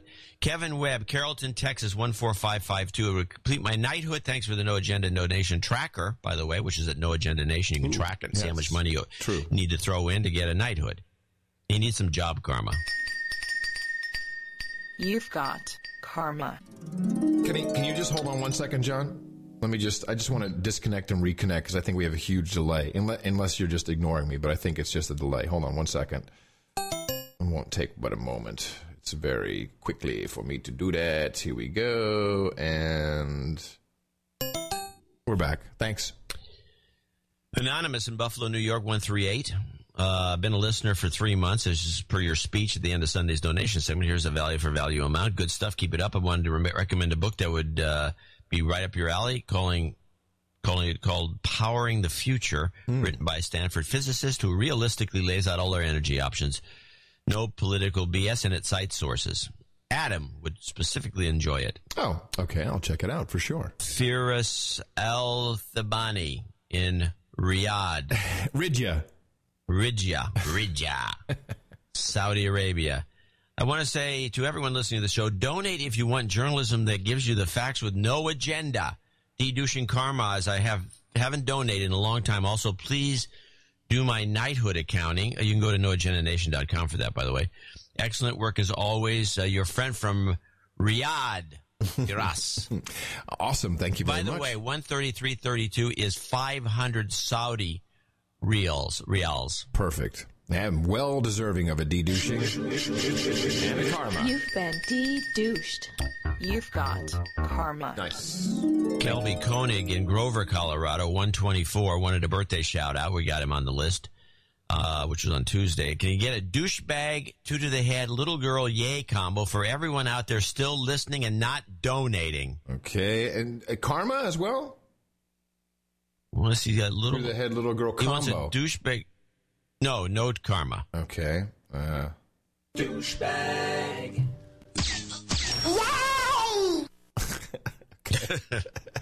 There's something funny about that. Yeah, there is. And Kelby claims to be my name. He's a protege.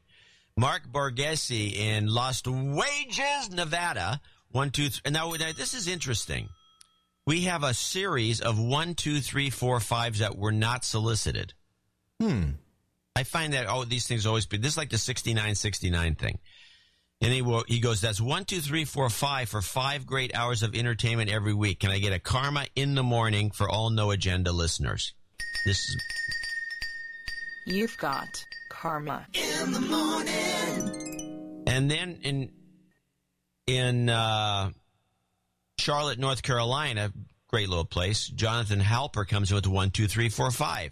The top secret government briefcase combination is now in your hands. Oh, wait a minute. I think we missed a news story. That's probably what happened. Let me see. Briefcase combination. I bet you there was some briefcase somewhere. Some dumb 1, 2, 3, 4, 5 briefcase combo. Do you notice that Google has changed the way they do everything? Yeah, they're I don't know what their problem is. While you're looking that up, I'll continue with another 1, 2, 3, 4, 5 donations from Oscar Nadal, Sir Oscar Nadal, to you and me, Tecate, California.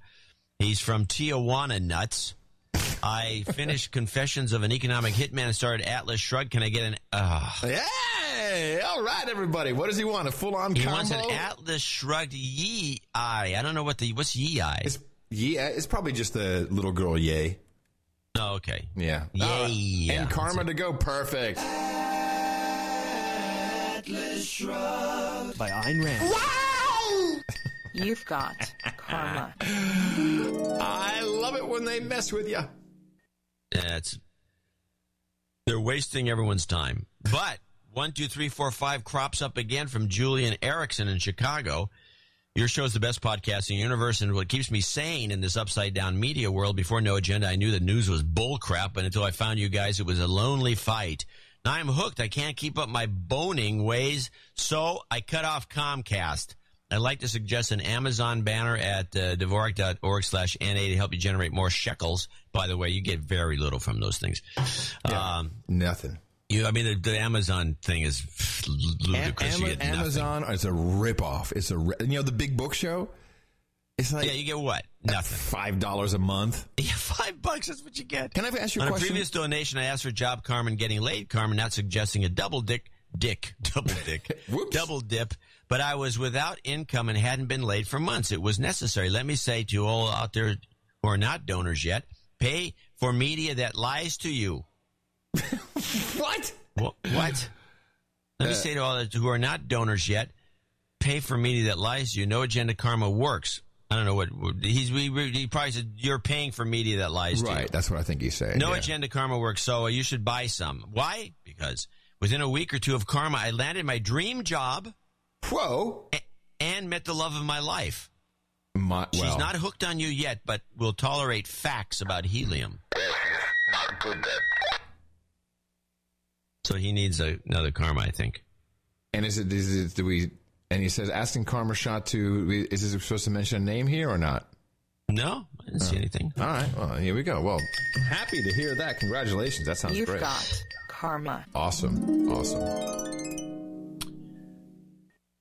David DeRoos in Zwijndrecht. No, I'm sorry. That's just not right.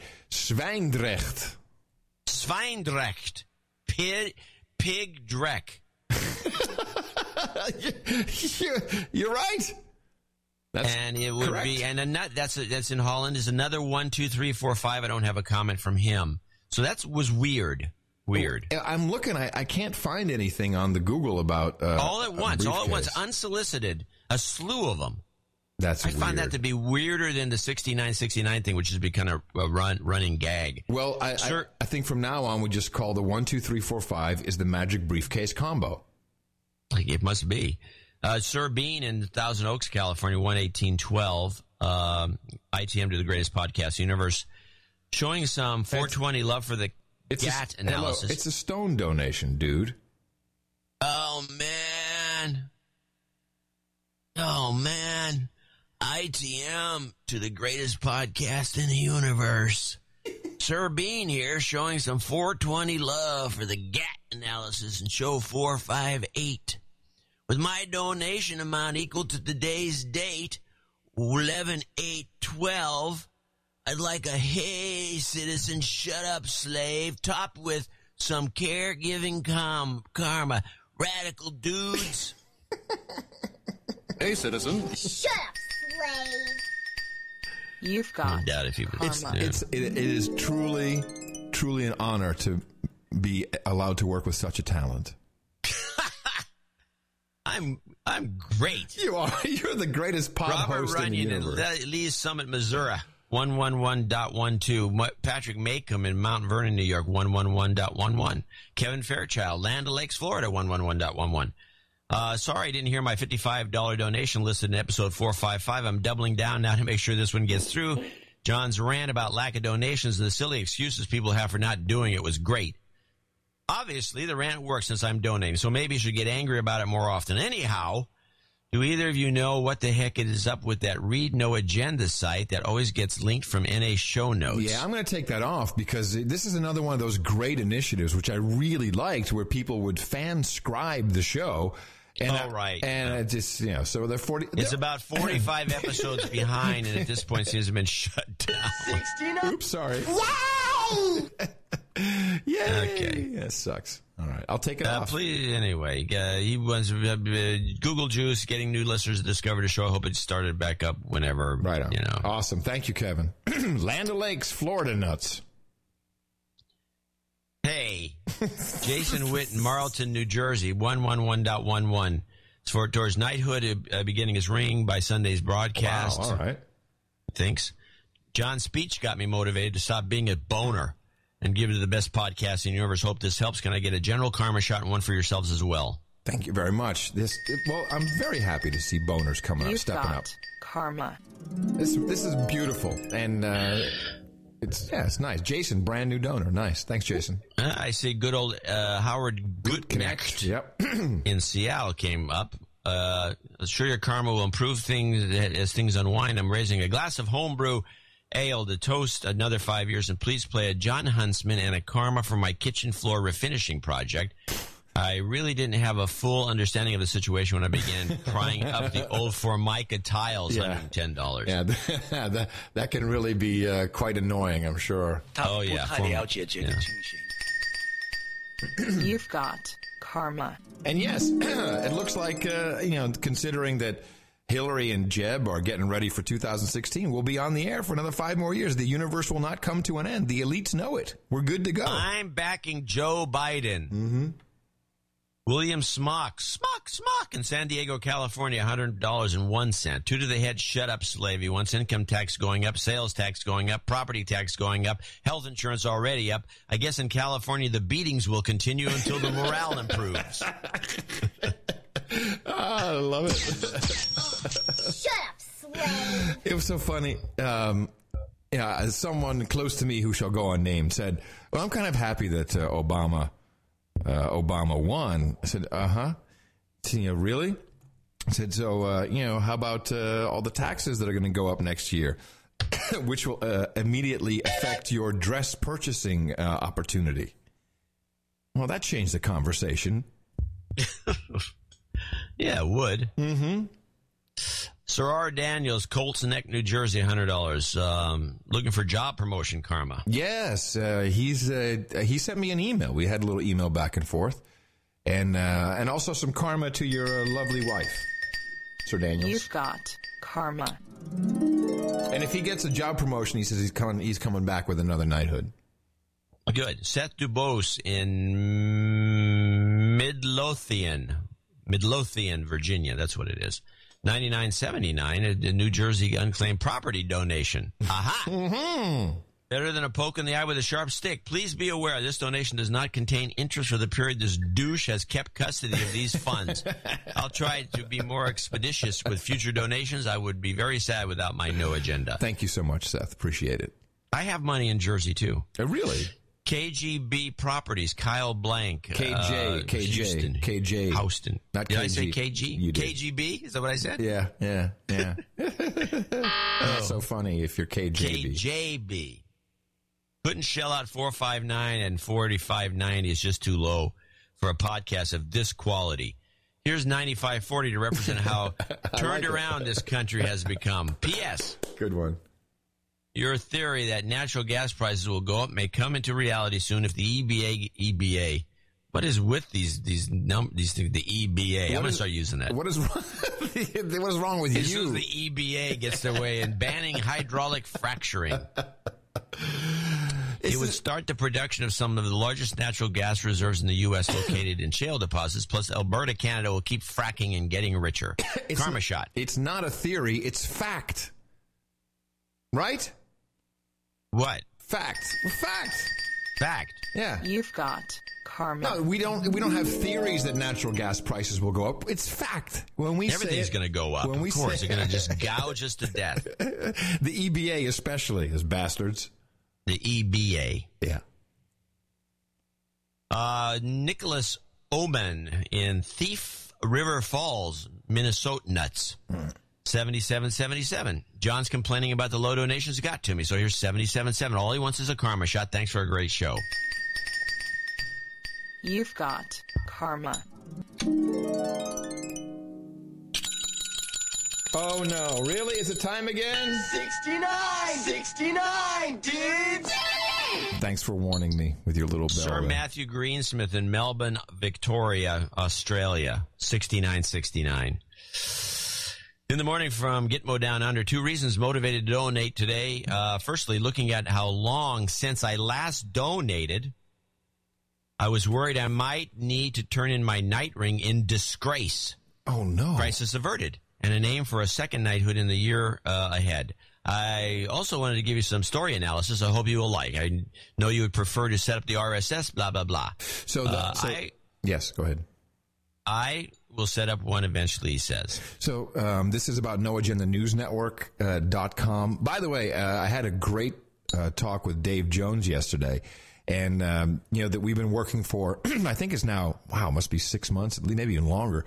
We've been working on a whole new open source system that you can just install yourself, and it all connects together, and it's all hooks into the news network, and you can run hundreds of accounts and all kinds of groovy stuff. Free of charge. That's coming, and that'll be perfect for people like Sir Matthew. Well, he's got a long note, which I'm not going to read. But I'm going to use it as part of the upcoming newsletter because it's kind of interesting. Yeah, he's got some good links. Good stuff. It's about a scam, the way they're scamming the public. Gee, go figure, in Australia. Really? Yeah. All right. So be on the lookout for that in the weeks ahead. Jonathan Miller, Lincoln, Nebraska, 6969. Had to contribute to the Swazelnuff Karma on the greatest podcast in the universe. Requested de-douching. Since it's been too long between donations, here's just the cashing my Swazelnuff karma sooner rather than later, requesting karma and the little girl, yay. Douchebag. Please, I'm sorry. That was total slip. I didn't mean to do that. Here we go. I'll fix it. I'm fixing it. You've been de-douched. You've got karma. Hey. Ashley Hurst and Seattle. Wait. Where'd the little girl go? Oh, where's she? Hey. Little girl. Yay! Oh, there you are. I'm sorry. She was hiding. Ashley Hurst in Seattle, 6969. I have a horrible taste in my mouth. Please play Hillary Clinton. Almost too delicious to believe, my friends. Is there any hope left for the America of our forefathers? I agree we shouldn't just turn our bellies up and lay on our backs and take it.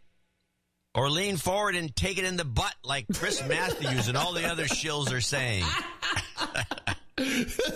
Ashley, I love you. This is great. Ashley's got to be a girl. The women want to fuck Obama and the men want to be him. What? Wait, is this in the note? Yeah, something like that. Anyway, she, I don't know if it's a he or she, by the way. I hope it's a she. He loves us guys, or she loves us guys. I love it. You never know. Ashley's a name you can't tell. I know, but I love it when women talk like that. It's almost too delicious to believe, my friend. Yay! Anyway, he or she's got a place up in compound in Washington State in the islands. All right, we'll be visiting. Canada's close enough to swim to. We'll be visiting this summer, 2013. Joseph Amory in Piscataway, New Jersey. Can I get a little girl, shut up, slave, and two to the head? I also like to call out Doug as a douchebag. Douchebag. Okay. Shut up, slave. You've got karma. Monica Lansing in Drayton Valley, Alberta, Canada, the rich part of the country, 6969. Looking forward to hearing your deconstruction of the election. I think you heard it. I saw a quick clip of Diane Sawyer in the local news last night. It was hilarious. The two reporters she was talking to were rolling their eyes and looking exasperated. Of course, the best podcast in the universe knew what the score was long ago. Can you just imagine all these homes last night where, at least one half of the married couple will be like, I knew it. Okay. And the spouse is like, what? What? I didn't know you liked Diane Sawyer. Greg Kuttner in Norwalk, Connecticut, 6969. Self-congratulating birthday shout-out for me. Say, hey, I've earned it. And considering the way the money flows, come to think of it, so have you. Kudos to you both on value for value, though groveling doesn't suit either of you. Let me propose to the head, kid, shut up, slave, karma, parliament, mumble. Okay. To the head.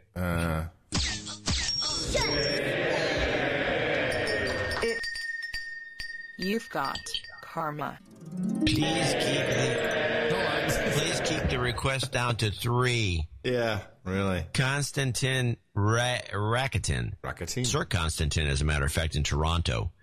6969 just wants some karma. Okay, got that. You've got karma. No problemo. Adam. Oops, sorry. Shut up, Adam Parliament. Riednauer. What? No, the Parliament. I told him to shut up. Adam Riednauer in Kettering, Ohio, 6969. Congratulations on 5 years. Would offer a sincere thank you for all your hard work. A healthy dose of Swazelnuff karma would be much appreciated. You've got karma. Lauren de Bruin. I would say Laurens de Bruin. In Trondheim, Deutschland. Munich he's actually in. Or as he says, Munich-nuts. Oh, actually, no, he's got munch nuts. Munch nuts.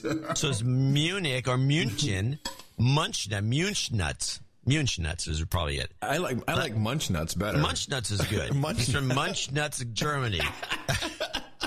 That's what it is from now on.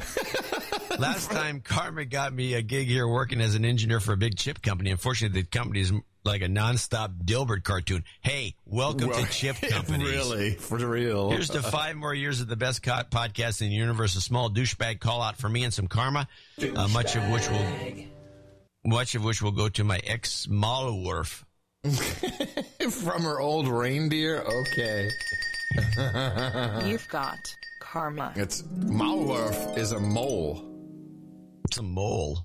Yeah, like one of those animals that crawls under. Yeah, it lives in the ground and pops up. Yeah, one of those. You whack to do the books. You whack them. Sir Chasen Rozdilsky in Saskatoon, the Paris of Canada.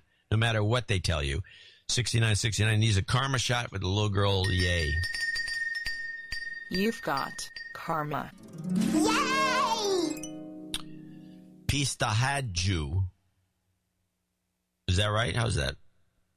In Vorendal. Hold on, where are we?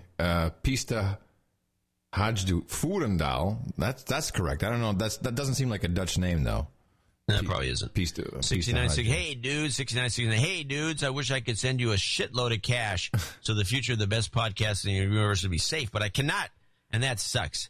I love you guys. I don't miss a single episode. It hurts that Adam is already living the American Dream 2.0, just getting by. I just wish the douchebag 95% out there just got their lame asses into donating the worth of a cup of coffee a week. Maybe they don't understand, but soon it's going to be too late to have two guys tell it like it is on the air without being busted by Lucy and her stooges. It's fact. So please give a major douchebag call to all the listening leeches. As for me, please give a load of... There you go. Please give a load of karma to my sweet wife, Fleur. She finally gets the job she needs. Hang in there and keep going. All right, here comes for sweet Fleur. You've got karma. And she is sweet Fleur. I think when we do the request, we get all these 69s. It's amazing. Steven Sevchuk in West Orange, New Jersey. Hey, Jersey. Hey, Jersey. Jersey strong, I'm just sending some goodwill out to my fellow Jerseyans who have just survived Hurricane Sandy to get bombarded by a nor'easter. Please tell Barry to lay off the harp since the elections are over. Also, I'd like to issue a karma call for my peeps that were hard hit by this mess. I was very lucky and had minimal damage to my house and only without power for 2 days. I know some people have lost their house and others are still without power. My sister was one of these, and I was fortunate enough to find a generator for her so their 3 human resources didn't freeze to death. Wow. Did you get a picture? Did you see the picture of the generator? Yeah. Yeah. I need to get me a generator. You need to get something like that. They apparently make a lot of racket. Well, you know, let me check the generator. He needs karma, right? Coming at him right now. Well, he needs it, whatever. You've got karma. Totally needs it. Let me just see the generator. Jonathan Jackson in Chattanooga, Tennessee. Home of the choo-choo. Chattanooga. 6969. In the morning from Gitmo Nation Moon Pie. Can I request some karma for myself as well as some dementia karma for my grandfather who, despite medication, is getting worse? Thanks for putting together the best podcast in the multiverse. You know, I have a different... well, first let me give you the karma. Here we go. Absolutely. You've got karma. I think dementia really sucks for the family members, but I think it would probably be a good way to go, personally. Don't you think so? Like you just I don't think so, no. And I'll tell you why. Why? Well, if you ever look at somebody's eyes who has dementia, they just do not look happy. They look baffled. They look befuddled. They look like it's like, this is not good. I believe they're probably anguished to an extreme. All right. Well, that sucked. I mean, yes, I have seen it, and it's horrible to see it.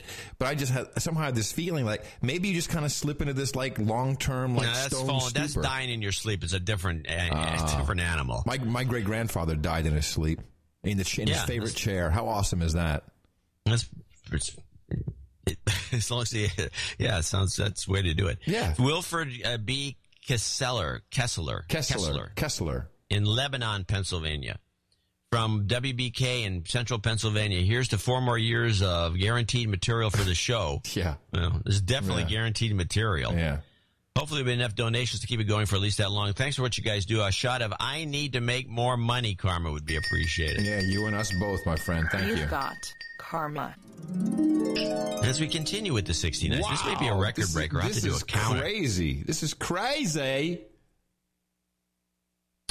Patrick Scott in Ashburn, Virginia, 6969. Hello from Northern Virginia. New listener to the show since late September when my best man Todd and groomsman Rod got me listening right before my wedding. Interesting. Thanks for the entertainment and analysis. Can I get a shut up slave, 2 shots to the head to celebrate the end of the election? Shut up, slave.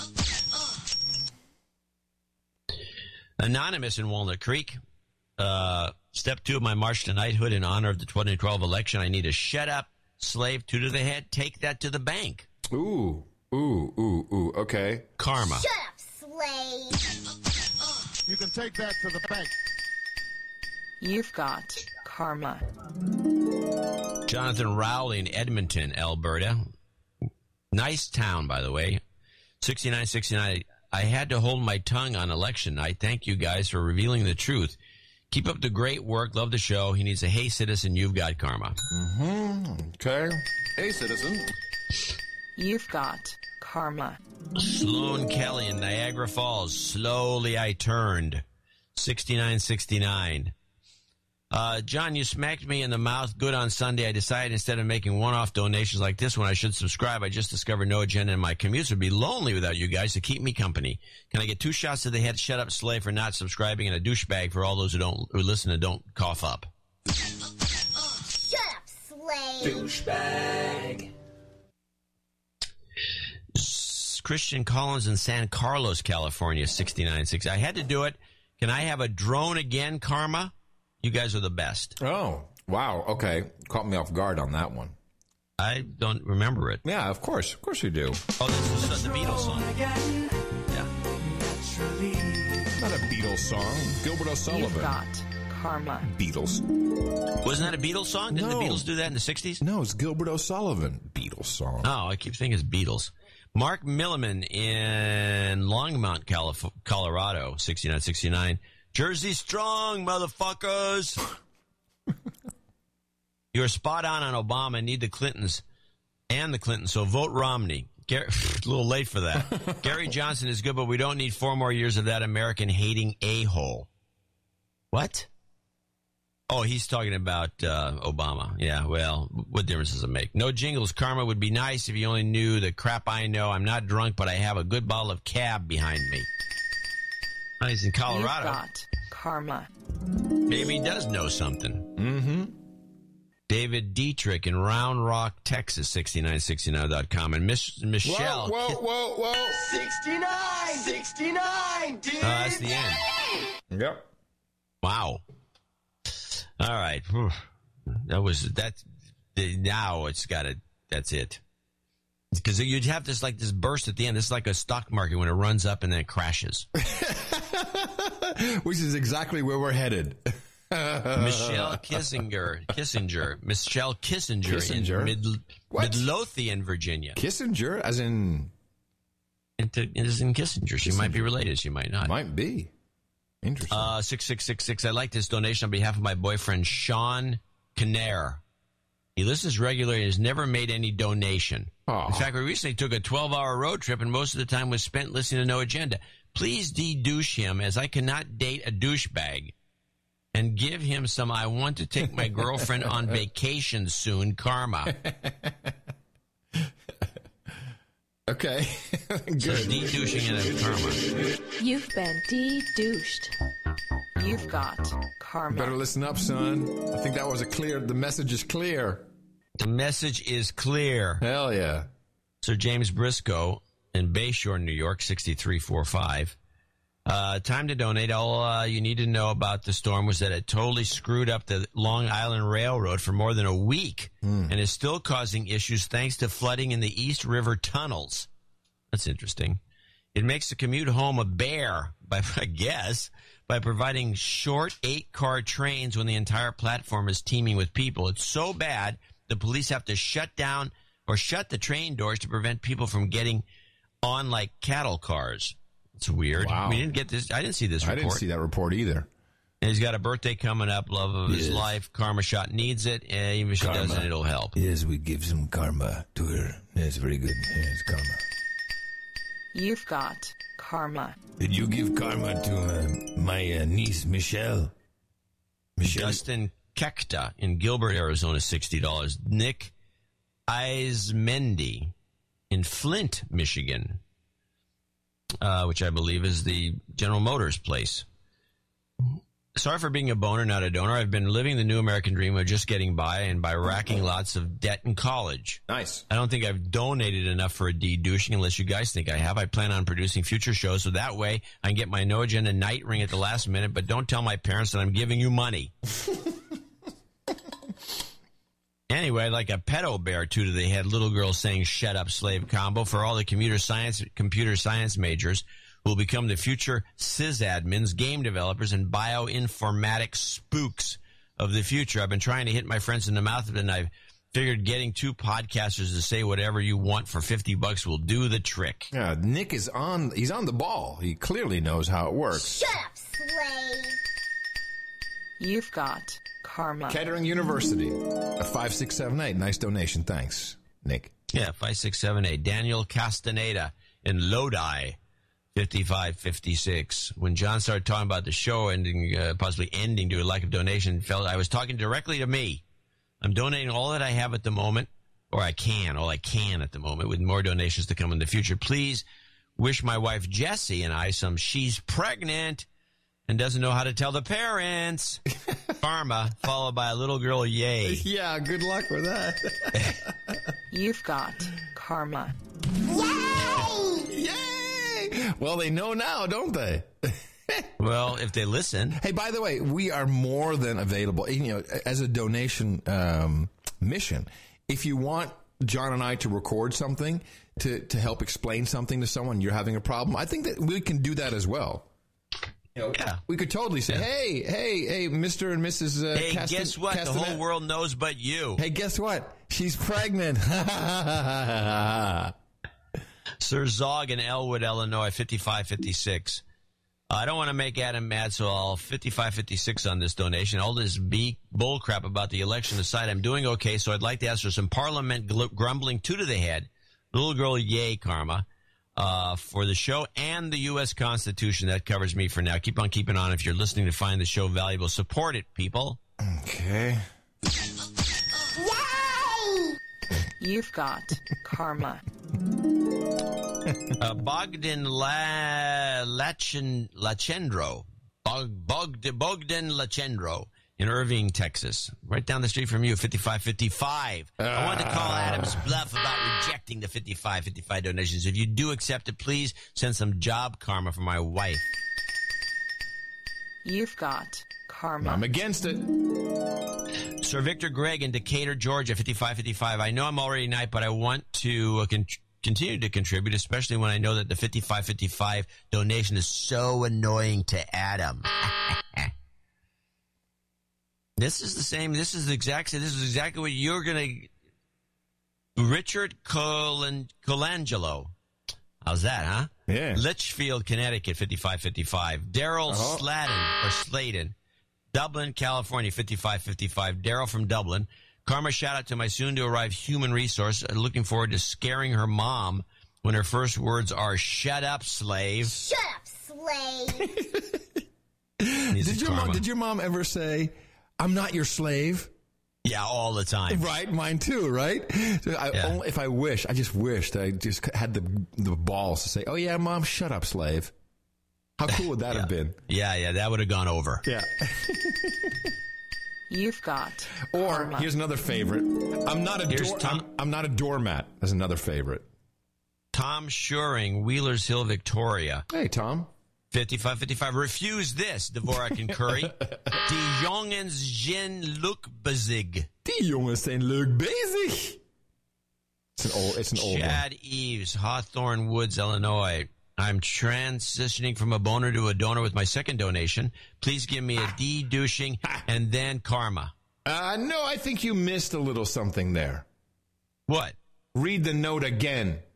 Please give me a de-douche me, and add an Atlas shrugged. Mm-hmm. In karma. You've been de-douched. Atlas shrugged. Karma. Aaron Yoho. Yoho.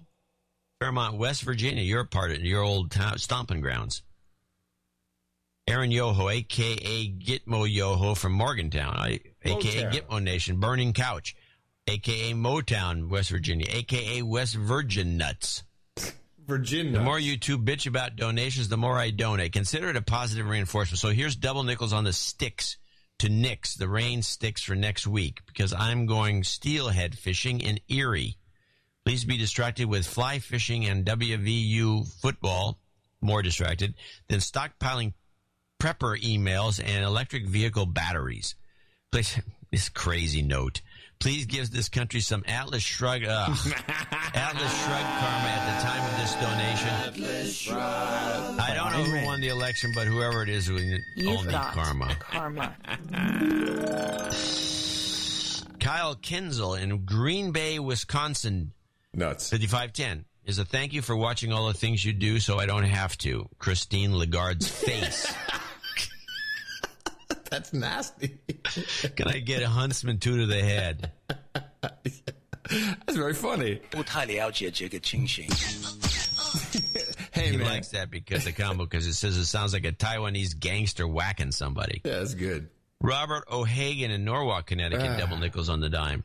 Birthday shout out to Cred Kuttner. We got that on the list. Parliament mumble little girl yay karma. Oh my goodness. Okay. Good luck with the next one. We start to wrap this long segment up. Yeah. Although it's highly entertaining. Anonymous in Den Haag, 5333. The Hog with Chew Nuts.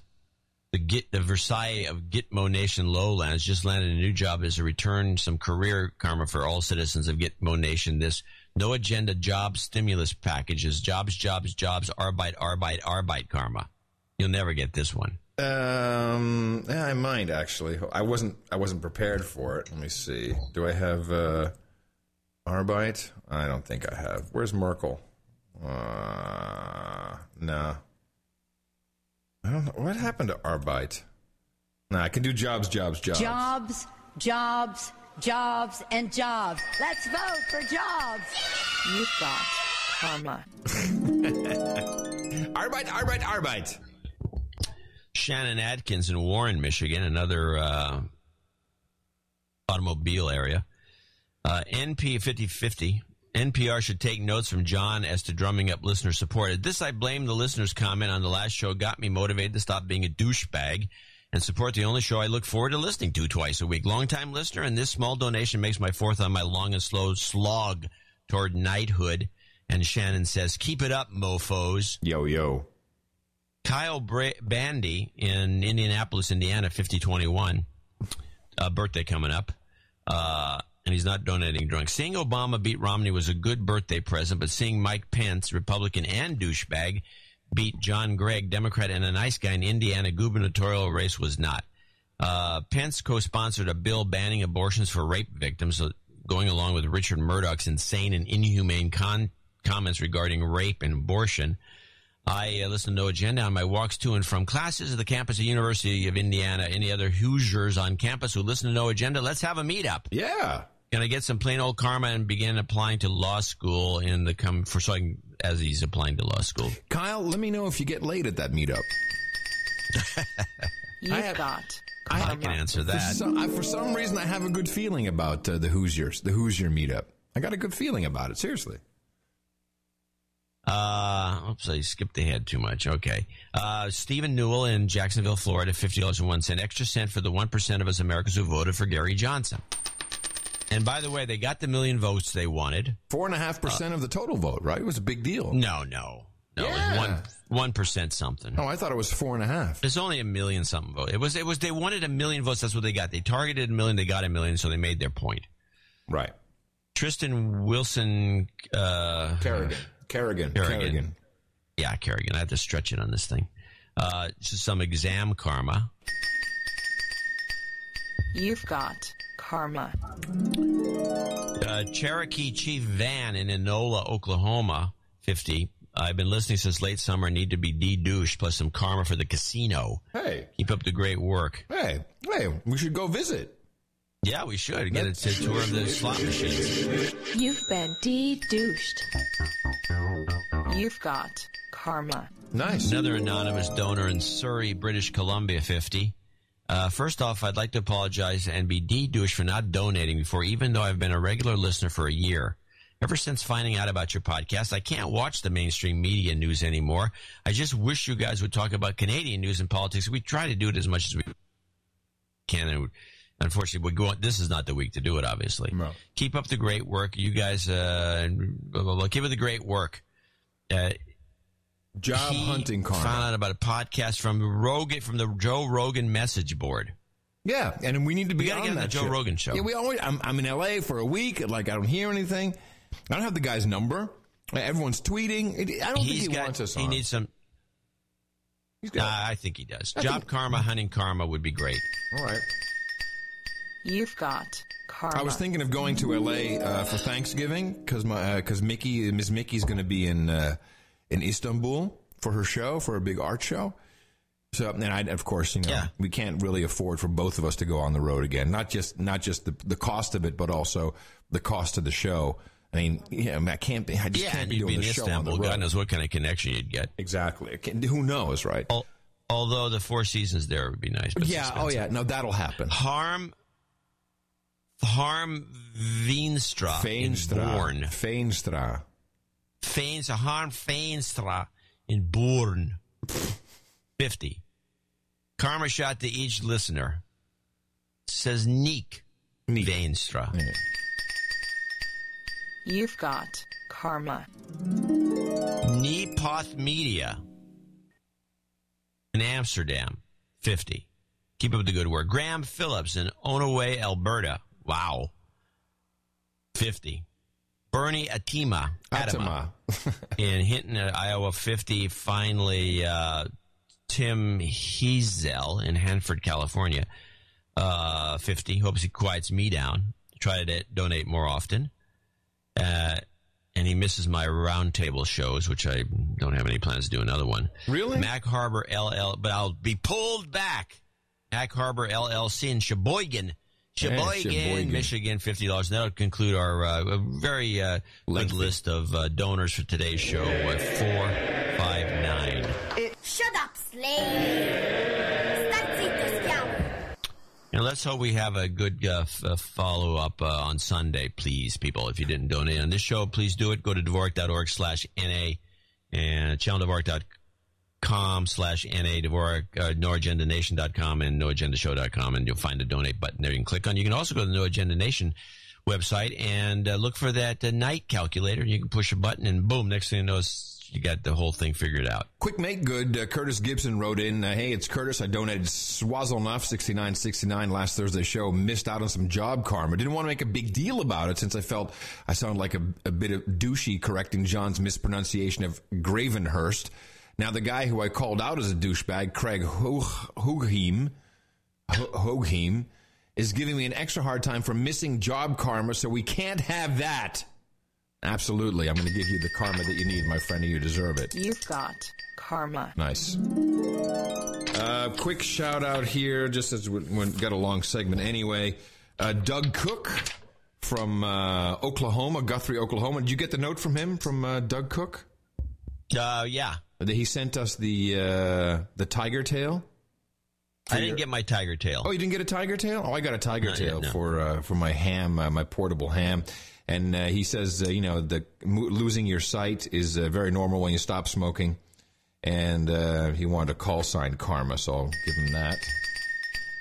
You've got karma. And I wanted to thank Dame Margaret, who sent us for our new home, John, when we move, she sent us a triangle. Like a really, really huge... A professional triangle used in orchestras? No, like the one that's on the chuck wagon. Like one of the big ones. Yeah. So on Sunday, I shall ring it. It's like Mickey has to hold it while I triangle it. You can't do it with two hands. That's how big this thing is. You can get a stand. Yeah. I guess I could. Dvorak.org/NA. It's your birthday, hey, on No Agenda. Kelby Koenig congratulates himself, turned 24 on the 6th. That would be election day. Craig Kuttner, happy birthday to himself, celebrating on the 9th. Sir James Briscoe, also a birthday on the 6th. Robert and Andrea say happy birthday to Craig Kuttner, as we know, on the 9th, so that's kind of a back and forth. That's nice. And Kyle Bandy says happy birthday to himself. He became legal 21 on the 6th. It's your birthday, yeah. Now, either you're still on the pen or you're now really clipping your nails. Either way, it's coming through the birthday stuff. Is it the pen again? No, I can't stop myself. I'm sorry. It's okay. I want to help you. I got to get a pen that doesn't have a clicker on it. It's just one of these nervous habits I've got. It's like the guy in the James Bond movie, if you remember, he's clicking the pen and then it blows up and he gets frozen to death, falls over into a bunch of pieces. If I can get you a pen when you click it that blows up, I think that will solve the problem. Yeah. All right, let's grab our swords, John. We have 2 knights and a dame. John Johnson Jr., step forward. Donna Bertram, step forward, and Kevin Webb, come on down as we are about to pronounce the Knights and Dame of the No Agenda Roundtable for your contribution to the best podcast in the universe, the amount of $1,000 or more. So thank you very much. It's highly appreciated. Hereby I pronounce thee Sir John Johnson, Dame Donna Bertram, and Sir Kevin Webb, Knights and Dame of the No Agenda Roundtable, hookers and blow. Red boys and Chardonnay, hot pants and booze, wenches and beer, Rubenist women and rosé and geishas and sake here for you as we move out to the closing out of the end of the year when we will no longer make the night rings available. We'll probably go to dog tags, I believe. Yeah, I think we're going to the little pin like the Canadians have when they give their sort of weird. Oh, here, JC is here. Here, take this one. Hey, he's giving you another pen. Yeah, he brought a pen in. That's a good boy. That I have to twist. That's a good boy. That is the definition of a pen. Where did you get this pen? It says Freddie Mac on the side. Whoops. Anyway, maybe setting up to sell me out. So our producers, as those of you who are new to the program, the best podcast in the universe, may not know that we do not have listeners. We have producers who produce the show. They add stories to NoAgendaNewsNetwork.com. They email. And we had a conversation about the Red Cross and their blood donation drive. And I got a lot of email about this because the Red Cross essentially came out and said, oh, we need blood for victims of Hurricane Sandy. And we're like, what is this? So first, listen to this little ditty that played on television screens across the country this past week. It can leave tens of thousands of families in need of help. But it can also bring out the best in the American people. In this country, we look out for one another. We have each other's backs. Because despite our differences, we are Americans first. And that's what Americans do. These efforts are often led by the American Red Cross and other members of the national voluntary organizations active in disasters. These groups are on the ground from the very beginning of a crisis until long after the TV cameras are gone, providing food, shelter, and other services to those in need. They do incredible work, but they can't do it alone. They need your support. We can't always predict when the next natural disaster will happen, but if we do our part, each of us, then together we can make a difference.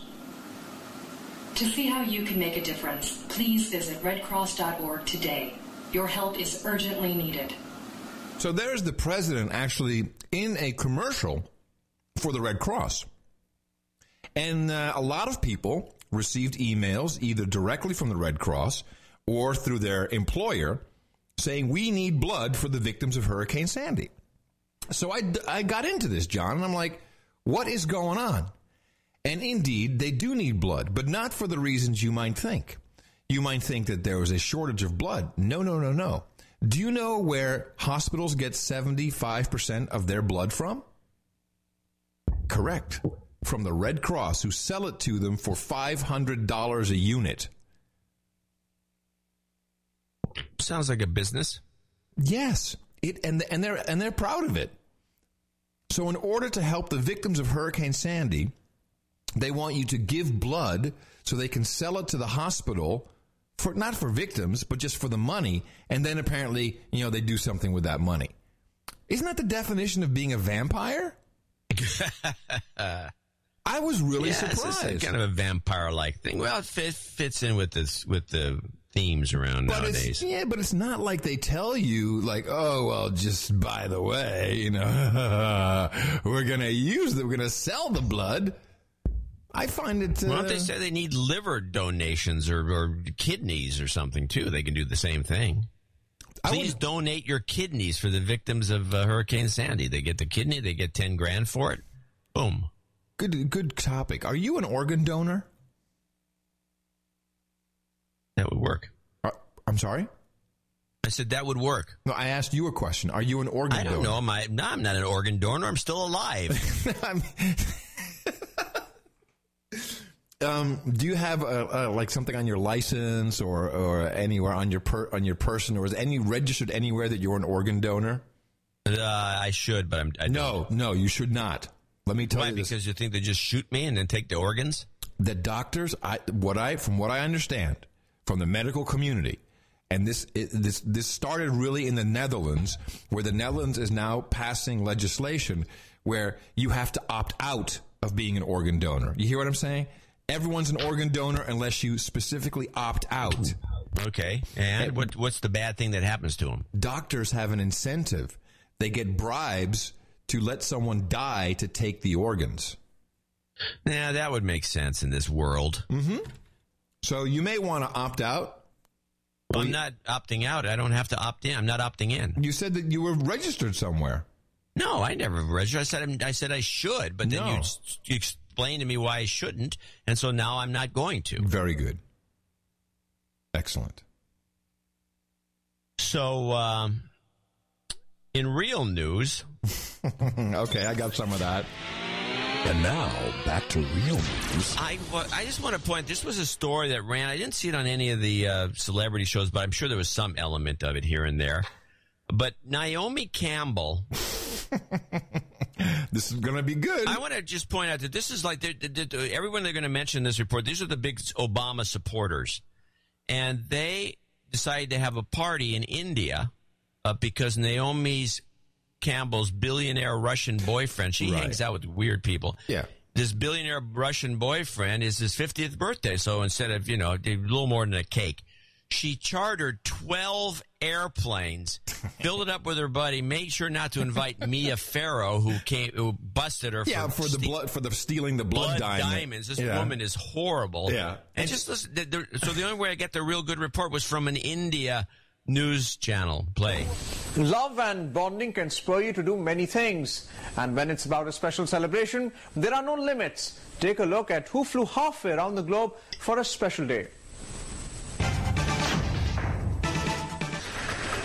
12 chartered planes, some 200 guests and an international supermodel were reasons enough to turn India's northwestern Rajasthan into a celebration stage.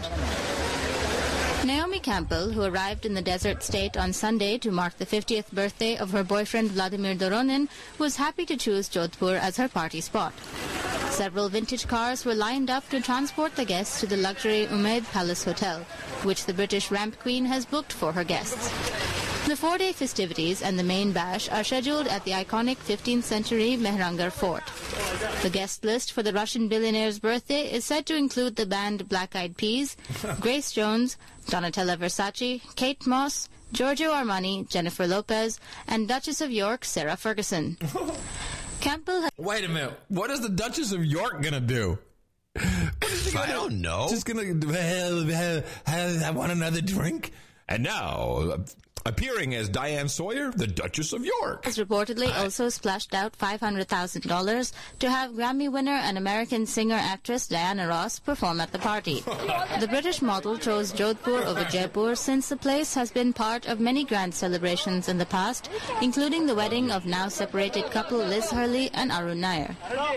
Campbell, who is the face of Doronin's property company, started dating the tycoon after meeting him at the Cannes Film Festival 4 years back. Wow. Hey, I'll blow the Russian guy for that. I'll tell you, this is a level of decadence that is absolute, that you can, when people, they say, well, you don't understand the rich. You don't understand the rich. You can't even imagine. This is like, I know guys who are billionaires. Really? In Silicon Valley and elsewhere. But this level of decadence, except for some stuff Paul Allen did some years back, right? I don't know anyone who's come close to this sort of thing. And you know who's always at these parties? Politicians. There should be a couple. They never mentioned it. Demi Moore was listed. There's a whole bunch of these douchebags. It's astonishing. But everybody gets paid to show up. Everyone gets, how come they don't want the best podcast in the universe at the party? We're beneath their contempt. We are not in their interregnum. Not anyway, I just near. found that to be interesting. Well, it's interesting you bring that up because I also have a real news clip, John. And it's not anywhere as decadent as yours, but... And now, back to real news. Sexy secret. It was actually prompted by an email we received. Julie wrote, Dr. Lisa, I'm constantly... This is the doctors, by the way. ...bothered by ingrown hairs and bumps in my bikini area. Shaving in different directions doesn't make a difference, and hair removal creams, they're just irritating. What can I do? Well, Julie's not alone. A lot of women suffer from these problems with down there. And just like you want to squeeze pimples on your face, you don't want to squeeze or pluck because that can cause scarring and infection. So you have to be really careful. Listen closely, John. With that area. So what you want to use is a warm compress. Leave it on for about 10 minutes. And you want to do this about 2 to 3 times a day to soften up the skin and the hairs, open up the pores. It's going to make it a lot easier for the hairs to just sort of escape by themselves. New meme coming. There's also some oils that you can use that may help it escape. And you really want to try to avoid using a tweezer as much as possible. But if you absolutely have to, you have to use a sterilized tweezer and be very, very careful to not do a lot of digging. And now, you could do all of the... Wait, you could do all of this or John C. Dvorak, I think we have a new business... I couldn't get the domain name. It was already taken. But it doesn't matter because I still think we can get in on the ground floor of a brand new business. Things like that. And it's going to make you feel sexy if you know down there is looking good. So I've got something for you. If you're trying to try something extra special, there is a facial for down there, and it's called the Vajacial, and we decided to check it out. Yay! The Vajacial. What happened to the vajazzling thing? Well, this is the follow-up. We had the vajacial? I can't even say it. Vajacial. We can have a vajacial salon. Diane Sawyer could say it. I just had a vajacial. With an exclamation mark. So why did you put an exclamation mark after vajacial salon? Huh? Jake Tapper? Jake Trapper. Jake Trapper, the vajacializers. Well, vajacial is good. I like the word. I think it's a good practice. I think women everywhere should get a vajacial. Your man demands it. Don't you think? Yeah, I'm absolutely in agreement with this. I think so. I got a couple of vajacials. Yeah, you amused yourself with that one. Yeah, I did amuse myself. By the way, I do have a 5-minute end of show clip if you want to play it. Sure. It is a screwy clip. It's a Admiral James Lyon, retired U.S. Navy, going on about the Benghazi situation on, of all things, on Lou Dobbs' show, who keeps leading him on. It's interesting because if you know our thesis, of which is that it was a kidnapping gone bad, right? To just a scam, right? It actually makes a lot more. When you hear this, the two of them are baffled by a lot of this, but to No Agenda listeners, it just all makes sense. Of course, it's so funny the way things fall into place, like with the pipelines and such. When you actually have one extra little bit of information, which is what I think we do on the show more than anybody, by providing that one extra piece. I do have, we haven't talked about it on the show, and I don't know if we're going to, but apparently in Syria, the people, some of the Palestinians who I guess have sided with Assad, were gunned down by the rebels, which creates a very strange dynamic. And Nisreen, this has reportedly happened at the Yarmouk refugee camp. What more do we know about the location and indeed what's happened? Well, as you mentioned, these are reports. We're hearing that Syrian rebel fighters have killed at least 10 members of the Popular Front for the Liberation of Palestine. That's a Palestinian faction that the report allegedly said is close to Syrian President Bashar al-Assad and was fighting the armed opposition rebels in the area close to the Yarmouk Syrian refugee camp in Damascus. That's also close to Al-Hajar al-Aswad district and Street 30, where a lot of fighting has been happening in the last few days there. We can't. No, of course. Even Hillary Clinton has said, we can't have the Syrian National Committee or Council because they're not the right guys. The whole thing is a mess now, and someone needs to grab hold of it. It's a total mess. Someone needs to grab hold of it. I mean, this is out of control. Now Turkey wants Patriot missiles, because apparently Assad is going to start shooting missiles at Turkey. Really? Bless you. Bless you. Yeah, I get the sneezes. They've been shooting some missiles that have missed and gone into Turkey on the border. Right. And this whole thing is, they've changed the script on this so many times. I have no idea what they're going to do next. But this can't help. No.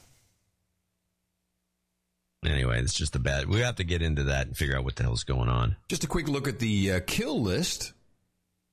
President Obama started his second term on Wednesday with a drone strike, killing 3 al-Qaeda militants near the Yemeni capital. Good job. So one day, just reelected and he's right on the button again.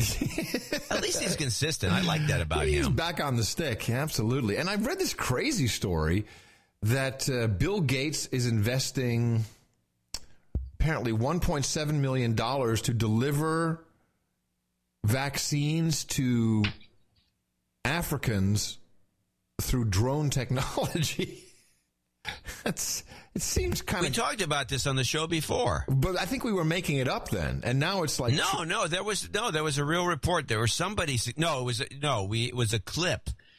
Somebody was talking about drones and talking about this as an idea. So I guess somebody passed it on to Bill. And Bill went, yeah, that's excellent. That's an excellent idea. Excellent. Was it a clip we had? I don't think so. I think it was some sort of a clip. It was a show title, too. We'd have to go back to that show. No, Gates. Yeah, it was door-to-door drone delivery, door-to-door. Yeah, no. Vaccines. Yeah, it wasn't vaccines. That was a Domino's Pizza. I don't remember whatever. Sure. How do you do this? You just send a bunch of needles down and you get stabbed? I mean, how does this even work? It just lands. No, I mean, instead of, the whole hassle of putting people in a Land Rover and sending them off, I know. Instead of taking it on a C-130 and throwing a parachute out the back door. Yeah, you just tell them to line up, and then you shoot darts into them. The drone comes down, lands with a package full of drones, and it takes off. We don't have to worry about killing anybody. No, it doesn't do that. It just flies by, and then, it's just like just shooting needles into you. The drone again. Something very funny happened in the Netherlands that I'll play the sound clip, and then I'll tell you what happened, then I'll play the sound clip. So the Dutch government has a new cabinet. They had what are you doing? I'm erasing my note. I have a clip list, okay? And every time I play, one of the clips is played, I scratch it out, and I was scratching out one of them. All right. I'd never heard the sound before. What does it sound like? It sounded like you were rubbing one out. Doesn't seem... You have like a dirty mind. I do. Go on. So the Dutch Queen has to inaugurate the cabinet, which is called Rutte 2.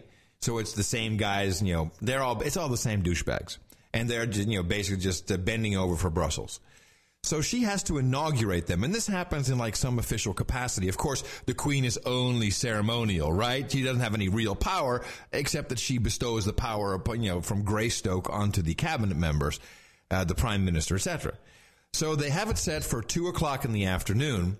But for some reason, they start the ceremony early, like 2 minutes early, and the Dutch news station, the government, like the PBS of Holland, the NOS, they were still playing commercials because, of course, even though they're public, they still have commercials, and so they come out and they've missed the ceremony, and then the director, calls down through the intercom and says to the set, tell the Queen to do it again. And unfortunately, they left the mics open. Oh, no. And so you don't see I have the video in the show notes, 459er.nashownotes.com, and I'll play you the audio. The Queen goes, what? Do it again? Really?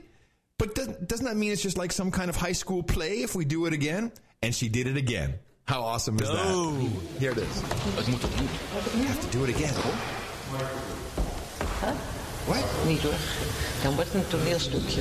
It's going to be a little bit. Why should I have to do it again? I don't want to do it again. No, you have to do it again. And she did it again. And so the whole country witnessed this farce. And she did it again. Like everything on television, it's fake. It's all fake. They did it again to put it on television. It wasn't even real. Yeah. No, this is getting worse, by the way. Oh, no. It's all thanks to reality TV. They've all decided, hey, you can do anything. People are stupid, and they'll believe anything you feed them. Yeah. And let's get on with it. Like Megyn Kelly, and this isn't the way it went in rehearsal. And she's just straight up about it. I guess, what does the public go, well, what does that mean? I don't know.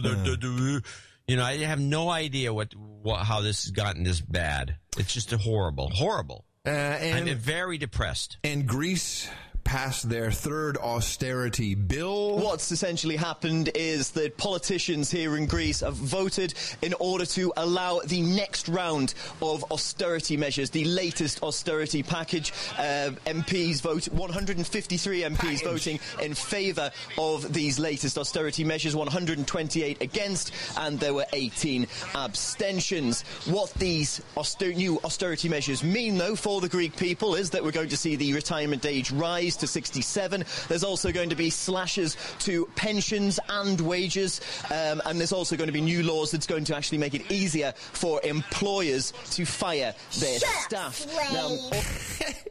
And besides that, they also passed the privatization bill, which means that they will be privatizing their water. Yeah, that's what you want. You want your water in private hands. And here is the response of the slaves in Athens.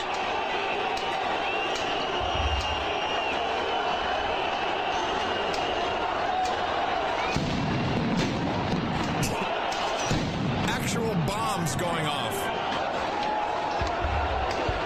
There were actual bombs. People throwing bombs on the street. Yeah, they're making Molotov cocktails.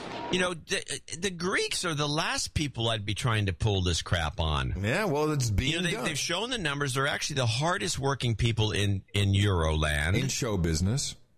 They're the hardest working people. They have higher productivity per individual. They work hard.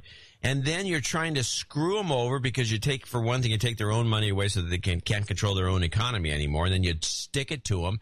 And then you pull crap like privatizing water. Yeah. How great is that? What is that supposed to accomplish that's going to help the economy? Well, it's not. It's telling the shaves to slut up. It's disgusting. The whole thing. Wow. And by the way, people in like Holland, they just like, oh, it's not us. Don't look over there. People don't understand that this is coming to your town too. Yeah, this is just a testing. The way I look at it, if you're in the mailing list business, for example, or any sort of direct marketing, then one of the first things you learn is that you always test against the best. And so if you're going to you test against the best. So in other words, if you have a bunch of mailing lists that you can test, you don't test against weak mailing lists and then get mediocre results and say, well, I don't know, let's try it again on some other mailing. You test against the absolute best mailing list, the most expensive one, the best one you can find. If the test fails, they're all going to fail because you just tested against the best. They're testing against the best with Greece. If you could pull this crap off with the Greeks, boom, everybody's doomed. Hell yeah, brother. From your lips to God's ears. Thank you very much for hanging out in our little interregnum here. We are proud to be your best podcast in the universe. We have a end of show clip coming up, about 5 minutes, but that should totally ease you back into reality as the program ends and you are back in the land of the American dream. All around Gitmo Nation, just getting by. And we will be on the stick once again, looking for real news, as your news stations will be giving you nothing but bull crap post election analysis in America, and God knows what they're showing you in other countries. Apparently, fake ceremonies with queens. If that's enough for you, by golly, stick with it. If you want something real, come back on Sunday, y'all. Coming to you from the capital of the Drone Star State here in Austin, Texas. In the morning, I'm Adam Curry. And from northern Silicon Valley, where I'm John C. Dvorak, I'm going to go watch Celebrity News. Did you say northern Silicon Valley? Northern Silicon Valley. We'll talk again on Sunday, everybody, right here on No Agenda. Bye now. Week anniversary of the attack on Benghazi, and now we have a timeline from the CIA. Your thoughts about both that timeline and the timeliness of it? Well, I've looked over the timeline, Lou, and of course it leaves certain things out. For example, we had resources in theater which were not utilized. One that we've utilized in the past is having a jet aircraft fly over, which could have flown over the consulate in full afterburner. It would have scattered the crowd. It would have bought us valuable time and perhaps maybe saved some lives. The second resource we had in theater was at Sigonella. It was a 130-man Marine Force Recon unit that was fully equipped and ready to go. And I'm told that General Ham never received any orders to execute. Admiral, let me explain. Force Recon is a special operations group, elite warriors in the Marine Corps, and they were in Italy, and within 2 hours dispatch time, would you say? That approximately within 2 hours. We could have had a jet aircraft over within an hour. And the idea that this timeline was released, General, I don't know that anyone other than the administration to this point has blamed the CIA for any part of this. It's been a question and an issue of the decisions not to seek military support, a question of being told to stand down, as our Catherine Herridge and Jennifer Griffin have reported here, and Brett Baer. This is a peculiar response on the part of the CIA. Well, it is at that, and it's also peculiar why we never have tried to secure our consulate. That could have been done immediately, and much information could have been protected, possibly even more lives saved. What's questionable is CIA's role and the Director of Naval Intelligence role in the bogus cover-up story of that this was a reaction to a spontaneous mob and a reaction to a video which nobody had seen. Admiral, as we listen to the White House tell the American people that this was about basically a 14-minute video that upset some people in the region that had run on YouTube, when they knew absolutely that was patently false. And they talked about the fog of war as the reason for not making decisions, but they were so confident that they could say and get away with saying that it was about a video when they knew it was a terrorist attack. How can it be that someone in the military, the CIA, the national security team doesn't step up and say, wait a minute, we can't have this kind of nonsense going on as the President of the United States himself addresses the American people? Well, Lou, unfortunately, from my perspective, the office of the Chairman of the Joint Chiefs of Staff has become politicized because of the structure of Goldwater Nichols. It was never the intention of Goldwater Nichols to politicize the office of the Chairman of the Joint Chiefs of Staff. And political correctness has infected, unfortunately, all the major levels of our military leadership. But there's another point here, yes, Lou, which is overlooked. And that is the CIA was tracking for months the commander of the Ansar al-Sharia terrorist group that carried out the attack on our consulate. The Al-Qaeda-related organization in Benghazi. Correct.